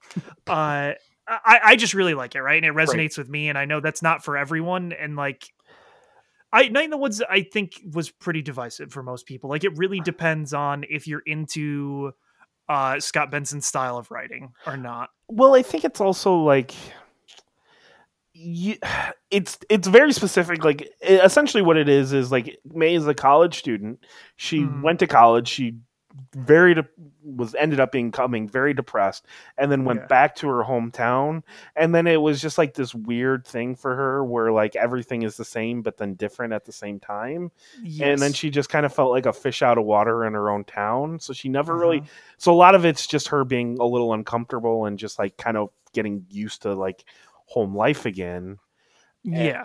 And for me personally, not having that experience of going away to college, I think I don't have that to like experience to pull from, where like you absolutely do. So And so like mine is another layer too, whereas I feel like a lot of people go to college and they have a really good time, right? yes. Like I can say that's true for me. I did go to college and I did have a really good time, but I also got very depressed in college at various points, and like there were points where I just didn't want to do it anymore or like want Right. to be there for various reasons, and like then you come back after college and like I still don't have a job with my degree, right? Like I mean I have a good job and I'm doing something that I enjoy or whatever, but like I still don't have a job with my degree, and it's one of those things where like you come back and you see all these people who did things with their lives or they moved on, Hmm. and it's just it's hard as fuck. Yeah. And it's one of those things where it's like it really captures that pretty well. Yeah, I don't know, man. I could talk about Night in the Woods all day. No, yeah, and I think it's a very impactful story for I don't want to say a small percentage, but like a smaller percentage. Like this is one of those things where like it's either in your top 10 games of the generation or so, or you're Yeah. just like, it was okay, it was fine, like it did. And it's also one of those things where like I could gush about this game all day, but when Mhm. people say they don't like it, like I get it. Like I understand why people would be that way for Mhm. sure. There is just like a very specific writing style that Scott Benson has that I know for sure is something that a lot of people don't like. Yes, Um and for yeah. me, I just remember because like this came out in 2017, and it was like the undertones were all like depression Mhm. and just kind of mental illness. And I Mhm. remember Hellblade came out that same year, and that one spoke to Yeah. me more. Yeah. Where like you were like less on Hellblade, which I don't even think you played it, No. and where like A Night in the Woods like spoke to you. So it's just very different. Like different things just kind of spoke to different people, type of thing. So.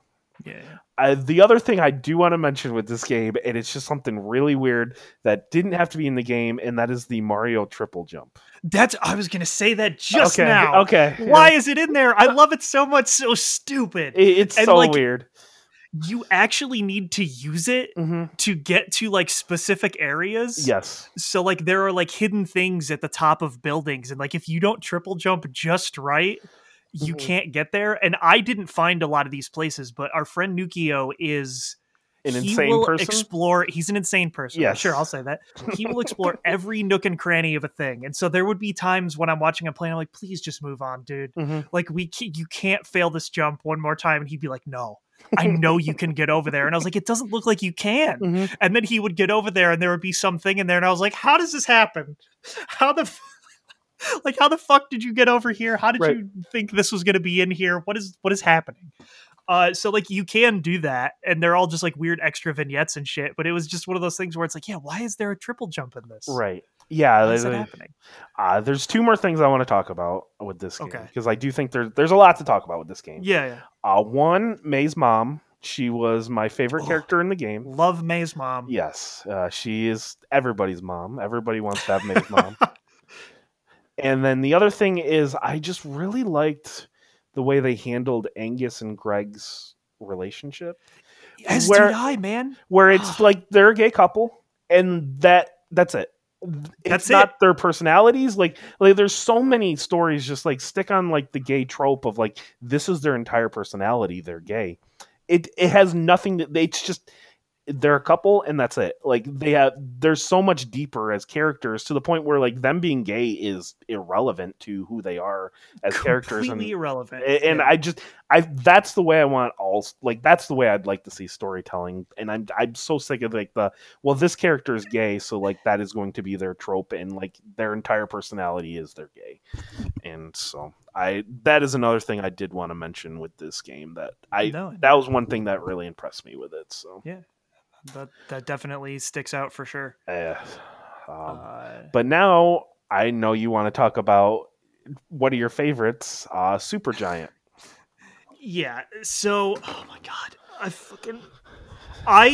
so my love for Supergiant, I think, goes more beyond their games, Mhm. and like I loved Greg Kasavin when he fucking worked at GameSpot back in the day. Like he did exclusive reviews about games that I give a shit about. Like he was the JRPG guy, and he was like the tactical computer and just like weird niche PC game guy.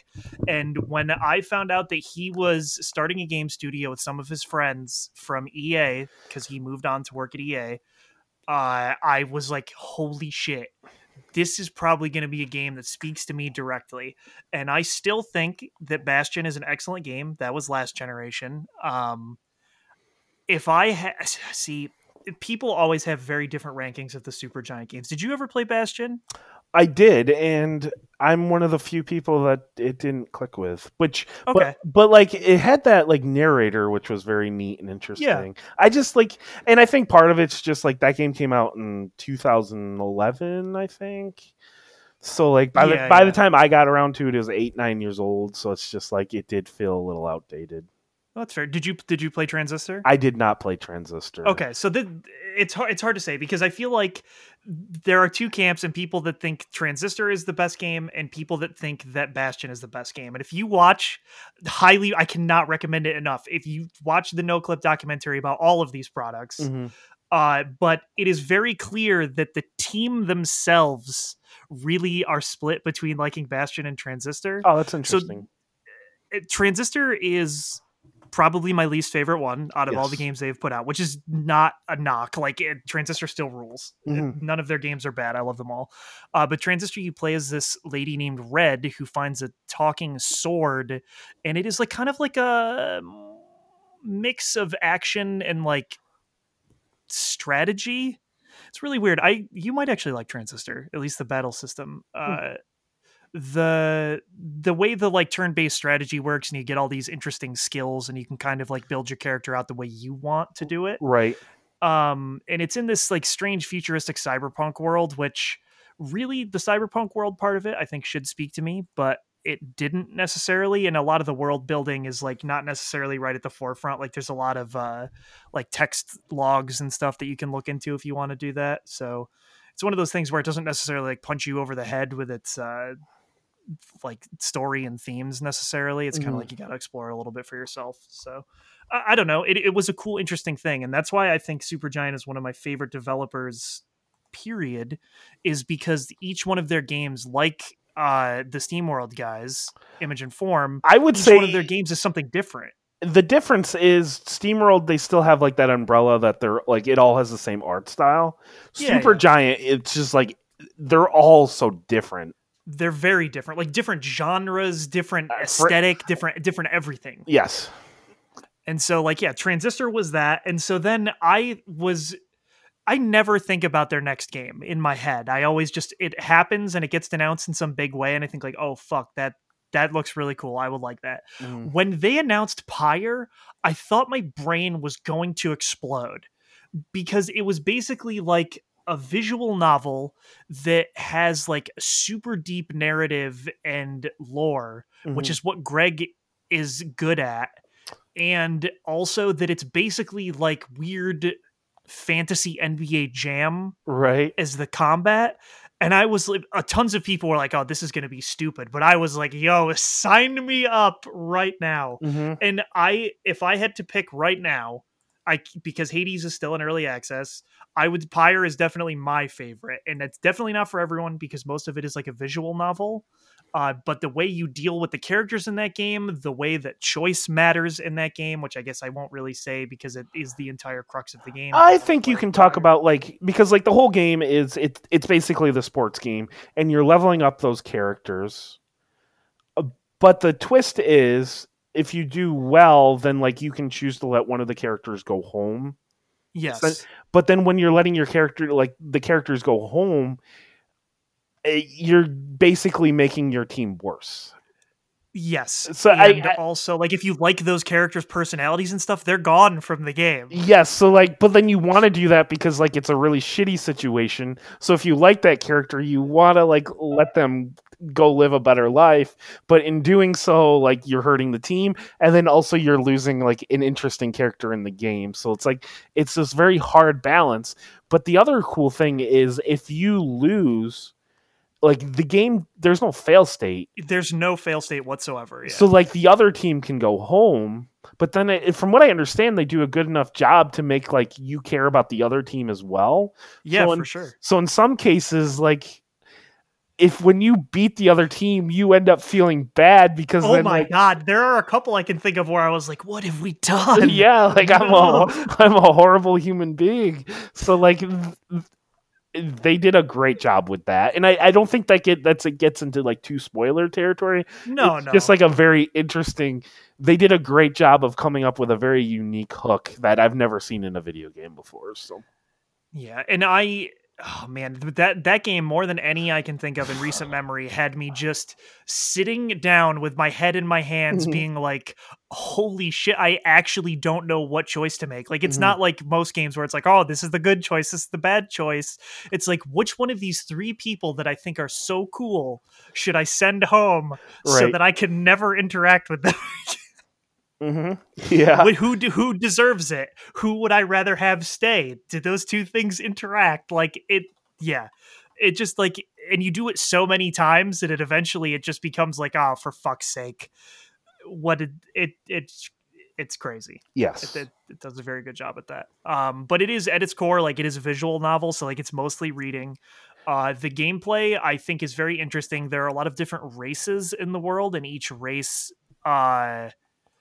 it plays differently. Like, there are worm people, weird Medusa people, humans. There are actually multiple different types of humans, but like big demon type people, wolf people, and they all play slightly differently and will have different abilities. Tree people. I even. also remember your character, the dog, where then you can choose if he has a mustache or not. You can, Rookie, my man. You can. Yeah, that's a pivotal moment, and I didn't know what to choose in that moment. You can have him shave the mustache or keep it, and that is a solid choice. That is good at making fun of video game choices. Yes. Yeah, and so like it's one of those things where it's actually pretty long. I think it's their longest game outside of Hades, but Do you think that's just it's less the actual like sports aspect and more the visual novel where it is a lot of reading? yeah, and you also have to like you travel around the like map as well, and sometimes that can be kind of slow. You go by like boat and caravan or whatever, so it depends on that as well. Yes. But it's excellent game. And then the final one, which is still in early access but is supposed to come out this year, is Hades, which I say all the time on this podcast that I'm sick of roguelites and I don't want to play them. And then I played Hades, and boy, I'm so excited for Hades to come out so you can play it and we can talk about it, because Hades to me is similar to Dead Cells Okay. in like some ways where I'm just like, oh my God, the act of playing this game I love. And so it's one of those things too where like there are so many different weapons. There's like 5 or 6 different weapon types, and each you like pick one that you like, but it just so much of it, the game, actual playing the game part of it, I think is awesome. And I love the ancient Greek aesthetic, and like that has me excited as well. And just the plot, I think when I got to the end of that game and they were like, this is where we would show you the ending, but that's not in it yet, I was so devastated. Yeah. Because I was like, oh my God, I thought I was actually going to get to see the ending. I thought it just wasn't content complete. Because just where the main character Zagreus comes from, he is trying to escape Hades, essentially, from his father, because he wants to find out more about his mother. Okay. And in theory, you find out who that is. I don't know. Like, I don't know. But one of the things I think that it does really well as a roguelite is like failure gets you story still. Right. So it's one of those things where like you're on like a 40-minute run, and in most games you're just like, oh fuck, now I got to do it again. Whereas in Hades, there are a bunch of conversations that you can have with people, or like events that occur that actually progress the story or let you know more about those characters. So it's doing the roguelite thing in a super smart way. Right. And isn't the Cerberus, the 3-headed dog, like your pet? Oh, he's your pet. He's a good boy. Yeah, that's what that's I assume you're a big fan of that as well. Big fan. And so like, yeah, it has like the Persona-esque like social link elements, which are bizarre. Like, you get one of the currencies you can get is I can never remember what it's called. The like weird magic liquor that they have the gods drink. Oh, I don't know. I can't think of what it's called. Anyways, you like, if you have that, you give it to them, and then your like heart rating goes up 1, and at certain ratings they'll give you accessories or like give you a next bit of story or whatever. So yeah, it's just it has so many systems and stuff, and now like you can decorate Zagreus's room with stuff. The way the powers and abilities work, where in specific rooms you like choose a boon from one of the gods, and it just everything flows together so well. And I think it's actually better that they did it in early access, because it means that the end product, I think, is going to be more polished Right. and good. Not that like all their other games are extremely No, their polished. other games were polished and good, but like it's one of those things where I think balance is extra important to this game Right. for replayability and stuff, and just like having that extra replayability Mhm. is very important for the style of game. So yeah, it does a good job, and like it's not out yet, so I get it, but it is supposed to be coming out this year, and they normally never miss milestones like that when they Yes. say that they're happening. So yeah, I'm just waiting for there to be an actual end. So like, if I ever do get to the end, I can be like, okay, I actually beat this game, rather than get to the end and like yeah. you're like, oh no, it's not actually. I didn't actually do Which, it. that happened to me, and Yeah, it is a yeah. bummer multiple times, Mhm. Which at is varying points in development. which But is very similar to the way Dead Cells was, where it came out and you're like, gameplay wise, this seems complete. It just actually isn't like the actual levels are not complete. So yeah, um, that is Supergiant. that is Supergiant, and that is what we got. Yes, I want to throw a wrench in this, and I want to bring like we've only been doing this a couple hours, so like I want to throw a wrench in this and Okay, have start a different topic before we move into the final. okay. We've been going through talking about all the games of the generation. I'm just curious, what year do you think was the best this generation? Like, I think it's either 2017 or 2018. If you like just kind of going through, 2014 was just like an okay year, and then you think, and then like 2015, you're like, okay, this is better. 2016, I think, was better than 2015, and then 2017, in my mind, is one of the greatest years of video games ever. And then you're like, 2018 will never come this close. 2018 comes out, and I think at the worst you can say is it's just as good as 2017 in my mind. And then 2019 was a little weaker, and then 2020 has just been really weird. But do you kind of feel the same way about this entire generation? So I'm trying to think, because in my mind, I always Mm-hmm. years start to blend together. Right. Do you? So I have to look at 2015 real quick, because I believe that 2015. I probably think 2015 is Really? for me. Above? Can I just read 2017 for you? You can. Breath of the Wild. Breath of the Wild is good. Super Mario Odyssey. Mm-hmm. Nier Automata. And I'm specifically going to be picking games for you. Yeah. Nier Automata. Mm-hmm. What Remains of Edith Finch. Night in the Woods. Uncharted: The Lost Legacy. Mario and Rabbids. We're not going to talk about Mass Effect Andromeda. Pyre. Okay. All right. I see where you're coming from. Okay. Splatoon 2. Gravity Rush. Gravity Rush 2. Yeah, I see where you're coming from. Xenoblade Chronicles 2. And then you got Horizon Zero Dawn that I really love. Yeah.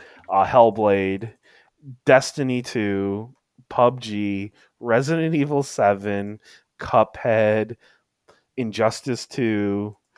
The list just goes on and on for 2017. South Park was another amazing one. 2017 probably, I would say, because Hollow Knight came out that year as well. Yes. If we're just talking pure quantity, pure quantity, 2017 is probably true. But where I was thinking about 2015, okay, Undertale, The Witcher 3, and Metal Gear Solid 5 came out that year. Then I look at the rest of my top 10 list that year, and it just kind of falls off. As good. Yeah, it does. I mean, Shovel Knight rules too. And Life is Strange is pretty good. And I really liked Ori and the Blind Forest, but for me, when you're just talking 2017 was just oh my god, I can make a top 20. Where a lot of the other years you're just I don't even know. Like 2015's one where it's just it's a very good top 3. But then you got for me 2018 is the year that I have to for me personally, I think 2018 is my year. So I would probably say 2017, but 2018, I am now looking at my top 10 for that year. It is also quite the banger. Yeah, because I think yours, I remember looking at yours not that long ago. You had like Spider-Man as like 5th. I did. So DJ Max Respect, I Mhm. played yesterday. And DJ Max Respect was my game of the year that year. God of War, Celeste, God of War, Monster Hunter World, Celeste, Dragon Age, or Dragon Quest 11. Smash, Dragon Ball Fighter Z, Forza Exactly. Horizon, Forza, Donut County, Tetris Red Dead. Effect, I even put Tetris Effect. Yeah, like it. Yes, 2018 also quite the banger. Dead Cells, which Dead Cells is another weird one where it started in early access 2017. It officially released in 2018. I consider it a 2018 game because that's where I played it and that's when it officially came out. Um, like, but like Spider-Man, God of War, Dead Cells, and Forza Horizon. Spoiler: those are all making my top 10 lists. Yeah, So like for me, when like 4 out of the 10 are from 1 year, that is like an amazing year for me personally. that is an amazing year. You're right. So like and no other year comes close to that, like just like sheer quantity of great games. But I do remember 2018, like I had a top 9 and then my 10th game I had a tough time with. So like 2017 was an easy top 15 to 20, but then 2018 just has like just like sheer quality at the very top. So like I go back and forth with those two, but like you really think 2015 competes for you personally? I think it does compete, especially with the quality of those Mm-hmm. 3 products. But you're right. I think if I had to pick and I was gonna look, Mm-hmm. 2017 probably is the year for me. Right. But 2016 is another one I just kind of want to give a quick shout out because that had Uncharted 4, not 2, and Doom, which are 2 of my favorites. Overwatch was a huge sensation when that came out. Overwatch was. Dark Souls 3 was another like huge sensation. Not for me, obviously, but Pokemon Go, that was a weird Pokemon Go, Stardew Valley. Stardew Valley. That's one that I know you love that we didn't, unfortunately, we never really got to talk about, but Yeah, that's fine. yeah, I mean, just a lot of great games this generation, but like, I think we both can agree probably 2017, when 2017 has my game of the generation. Wait, what the fuck? What? I put Final Fantasy 15 in my top 10 in 2016? Mm. That can't be. Did you only play 10 games? I gotta go back and look. I'm guessing you Holy- played more than that, but Holy shit. where was it? Like 9th or 10th? It was higher than Uncharted 4. What were you doing? Apparently crimes. What? That's interesting. That can't be real. Did I fake this? Oh my god. I don't know. I can't help you. I'm with that one. shocked and appalled at myself. Well, it's better than my 2015 list had Animal Crossing. Amiibo Fest. It did, but I hate Final Fantasy 15. Yeah, I know you do. So that's crazy. So you Maybe I was. I'm gonna have to go back and listen to that. Maybe I was in the much nicer then.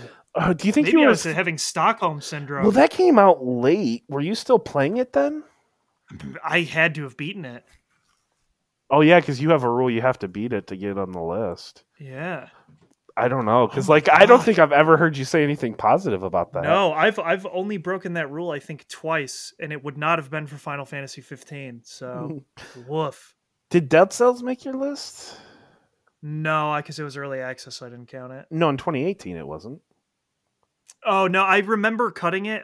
Because I didn't end up beating it Okay. overall. I have now, but Yeah. it's easy now. Yeah, it's easy now. God, I think about 2018. We didn't even say Red Dead Redemption 2 that came out that year either. No, yeah, 2018 also. I mean, like Red Dead, God of War, and Super Smash Bros. And then like the beginning of the year had Monster Hunter, which was like Capcom's like biggest game of all time. It's just insane. Yeah, people will try to say. I think in the future there will be people who come out and say like, "Man, that generation of consoles wasn't that great." and they will be incorrect. Yeah, like I think people are going to be remembering like 2019, that was a weaker year, and then 2020, which could be a weaker year depending on how it closes out. See, like it's so weird because like it seems like we're getting some of the best games of the generation, like with Animal Crossing and Final Fantasy, and I think The Last of Us is going to be on that list. Even Doom Eternal is incredible. It's just like, other than like at the very top, there's just nothing. No, yeah, there's no middle ground. It's just a really like 2020, but I feel better about 2020 games than I do 2019. So like it's just really weird. 2019 was just such a weird year for me personally. Yeah, it was. Where I know for some people, like, you love the Outer Wilds. I do. I just don't feel that way about any of the games in 19, unfortunately. So yeah, I just thought, like, we have time. It's only a couple hours in, so like we could have a little 10-minute conversation about that, because I just think that's a really interesting conversation about like just how many, like, God, like 17 and 18. I want years like that again in video games. But we're going to be years away from that, because with the new generation, like, I shudder, but 2021's probably going to be a rough year, because like, oh, definitely, the year after a console launch is it's always rough as fuck. Yeah, it's always bad. So like, get ready, everybody. Buckle up. But like 2024, Manny, it could be great. Well, yeah, I mean, at that point, the consoles are hitting their stride and everything like that. Yeah, that's exactly the point when we should be hype. Yes, 2024, get ready. 2024. But let's get into ranking the 7 publishers we talked about. Okay. We talked about Image and Form. This is a hard one for you to rate. So, like, do you feel like you can give them a rating, or should I just do it? You should just give them a rating. I really like SteamWorld Quest, though. I can't give them an A, even though I do like all 3 of their games. So like, when they do 3 games and I like all their games, and one of them is one of my favorite games of the generation, I'm still just going to give them a B. I can't give them an A. THQ Nordic, that's another one. I'm leaning a D.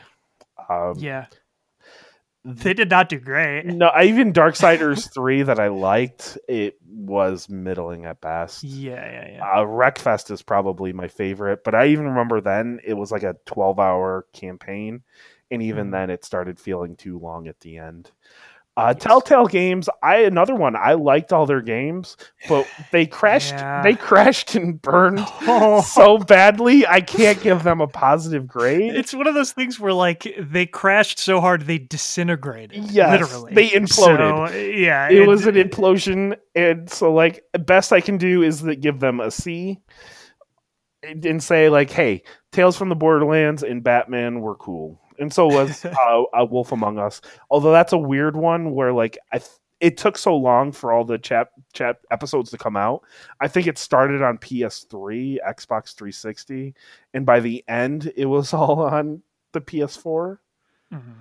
So that's like an in between, but like, I'm willing to give them a C. Okay. Konami, I'll let you do comment. Okay. So like, I love Metal Gear Solid 5. Don't get me wrong. Konami fucking sucks as a publisher. Like, they're well, let's and I think they're one that you could come close to make an argument for F, just because Contra's terrible. Metal Gear Survive is an abomination, just as bad as Contra.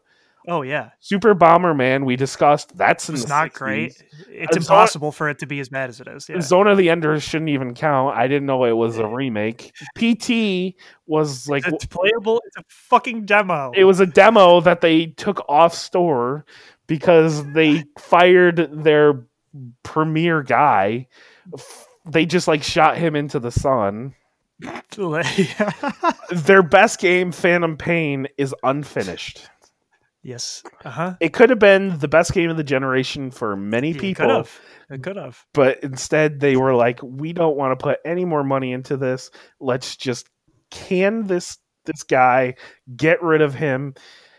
and we'll just ship the product as is. So, Yeah. and then Ground Zeroes, as we said, it was a good demo, but like probably shouldn't have been $30. If you want to give them a D, I'll accept it. I'm just saying that is one that you could make the argument for F, but I think just because of how good Phantom Pain is, because I like Phantom Pain enough, they don't get an F. Yes, that's where I'm at. Yes, if they didn't have Phantom Pain, I would be arguing an F, Manny. Yeah, definitely.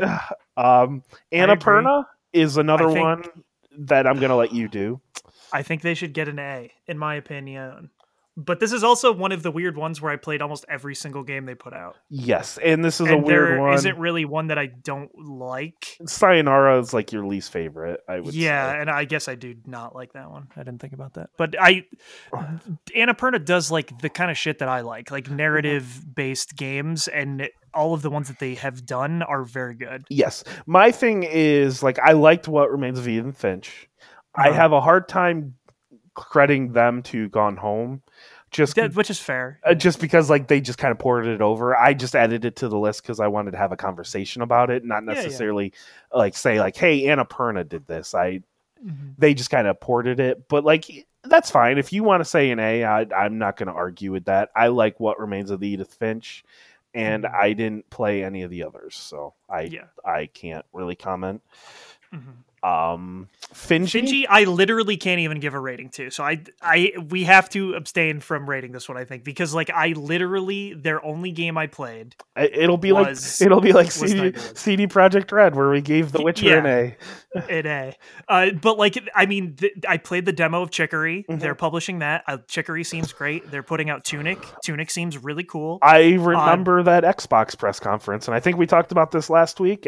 We did, and it's just been one of those that I've been keeping an eye on, and I've been Googling like what's going on with Tunic, and we haven't really heard anything since, but I'm excited to try it because it's got that weird like polygon art style that just looks really cool. And I know I cut you off, so I'll let you talk. Oh no, you're fine. But yeah, you love A Night in the Woods though. I do. But then Supergiant. Oh my god. Supergiant is a developer and a publisher that if I could give an S+ to, I would do that. Because they are on another level of development and stuff. I would give them an A, I think, especially because of all right. All their games are so good. But so this is my thing. Do you think any of these that are down here, despite the fact that like regardless of letter ranking, right, do you think that any of the ones on here go up above? I've been going back and forth. For me personally, would I rather have Bethesda or Image and Form? For me personally, I'm just thinking me. Yeah. And like that's so tough because like Bethesda has Wolfenstein 2, which I love, which I think is something that you would really like as well. You just never got around to it. And then I agree with that. Doom and then Doom Eternal are both two of the best shooters of the generation. But then like they have so many misses where like for me personally, like 3 games that they made, and I think they're all great. Should I rate that higher or should I just like I don't know, like, but like, here's my thing. I think I think at the end of the day, I would move Image and Form up, take Bethesda off, but then hear me out here. Hear me out here. This is the play. Okay, this is it. You don't give a shit about Bandai Namco. I don't. You didn't enjoy The Witcher. I love The Witcher. They did one game. Okay, they did one. What I was gonna, okay. I mean, I'll let you do your thing. They did one game. Right. I love The Witcher. Nobody get me wrong about this.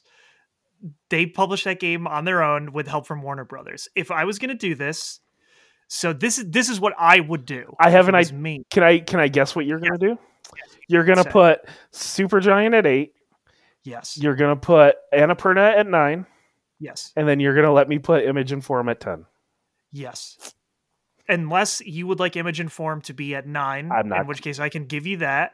I mean, like, it making the list would be awesome. I don't care. Okay, but like, realistically, it deserves it. Bandai Namco, love them as a company. They put out a bunch of anime bullshit and Dark Souls, okay, and which is Tekken. fine. I will give them Tekken. And Tekken, okay, yes, that's fine. I'll give them that, and I love them as a company. Mm-hmm. If I was going to compare those games to the games of Supergiant, which are all insanely unique, or Image and Form, which are also unique games but under a similar visual umbrella, like those do more for me personally Right. than anything that Bandai Namco is doing at all. Man, can you believe you almost didn't have them on your list? I can't. That's I never would have thought of Supergiant, so I'm glad you did. You said something with Image and Form, and I had a brain blast, and I was like, "Oh my god, I've made a mistake." And like I had thought of Annapurna originally as well, and like they do good stuff. Yes. And so it's one of those things where this list that we have now has indie developers and AAA developers in it, and a good all mixture. of them are diverse. Yes. I mean, like the big AAA are going to be at the top of which is expected. Yeah. Just because they're going to have more. Mm-hmm.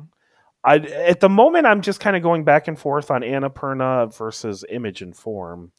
Okay. Just because, like, I love SteamWorld Dig. I love all those games. But, like, I also love What Remains of Edith Finch.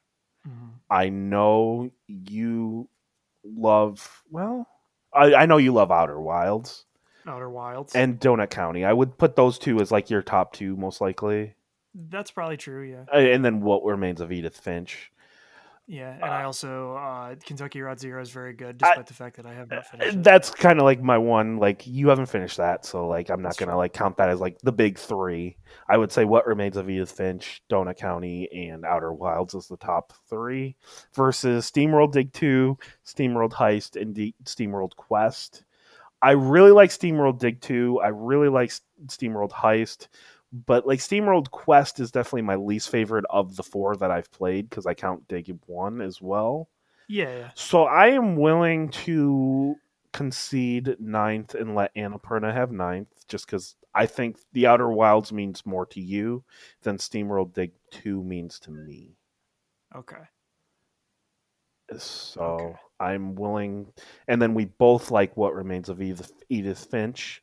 So I think if you like Outer Wilds more and we both like What Remains of Edith Finch, I think that makes for a cleaner list for the two of us to share. Yeah. I mean, personally, me, I would obviously have them higher, but I think a list of us combining, I think Annapurna fits both of us more. So I think it's just kind of fits us more. So with all these moves, Bethesda is off, Bandai Namco is off, and CD Projekt Red is off the list. So this is the definitive list of the publishers of the generation. It does not get more definitive than this. You may see other lists. They're not correct. They are very wrong. So at number 10 is Image and Form. Number 9 is Annapurna. Number 8 is Supergiant. Did not expect that to happen. Actually, I didn't know either of these two were going to be on the list until you kind of like text me and were like, "Hey, these are added." Numbers, which actually, like during the podcast, you added Supergiant, so that is true. But getting back on track, number 7 is 505 Games. Number 6 is Sega. Number 5 is Ubisoft. Number 4 is Capcom. Number 3 is Xbox. Number 2 is Sony, and number 1 is Nintendo. Now, I think we still have a little more time, so I just kind of want to ask you, if you could pick a top 3, what do you think your top 3 would be? I'm guessing Nintendo would remain number 1. If I could pick a top 3... Yeah, like, what is your personal top 3? Don't worry about me. That's so hard. That's so hard. So, in reality, it would probably be Nintendo, Sony, Capcom. Okay. In my heart, it would be Nintendo, Capcom, Supergiant. Really? You would take Sony off? Wow, that's bold. I did not expect that. So this is my thing.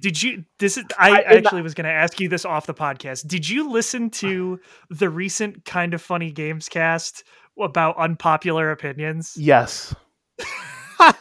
and like they really went after Blessing in a way that was kind of fucked up. Yes. But so like when you hear those arguments, I'm not saying I believe them, but like Sony creates a very specific type of game, and they make them a sterile, safe game, and they make them for me super fucking well, and for you and me and Greg. Like they specifically make those games for like Greg Miller and I, because like those are my types of games. They're for most people. Like they're for me too. I'm just saying, like if I was going to pick, like in my heart of hearts, like I would appreciate a Supergiant game over a Sony game in theory, not necessarily in practice, but in theory.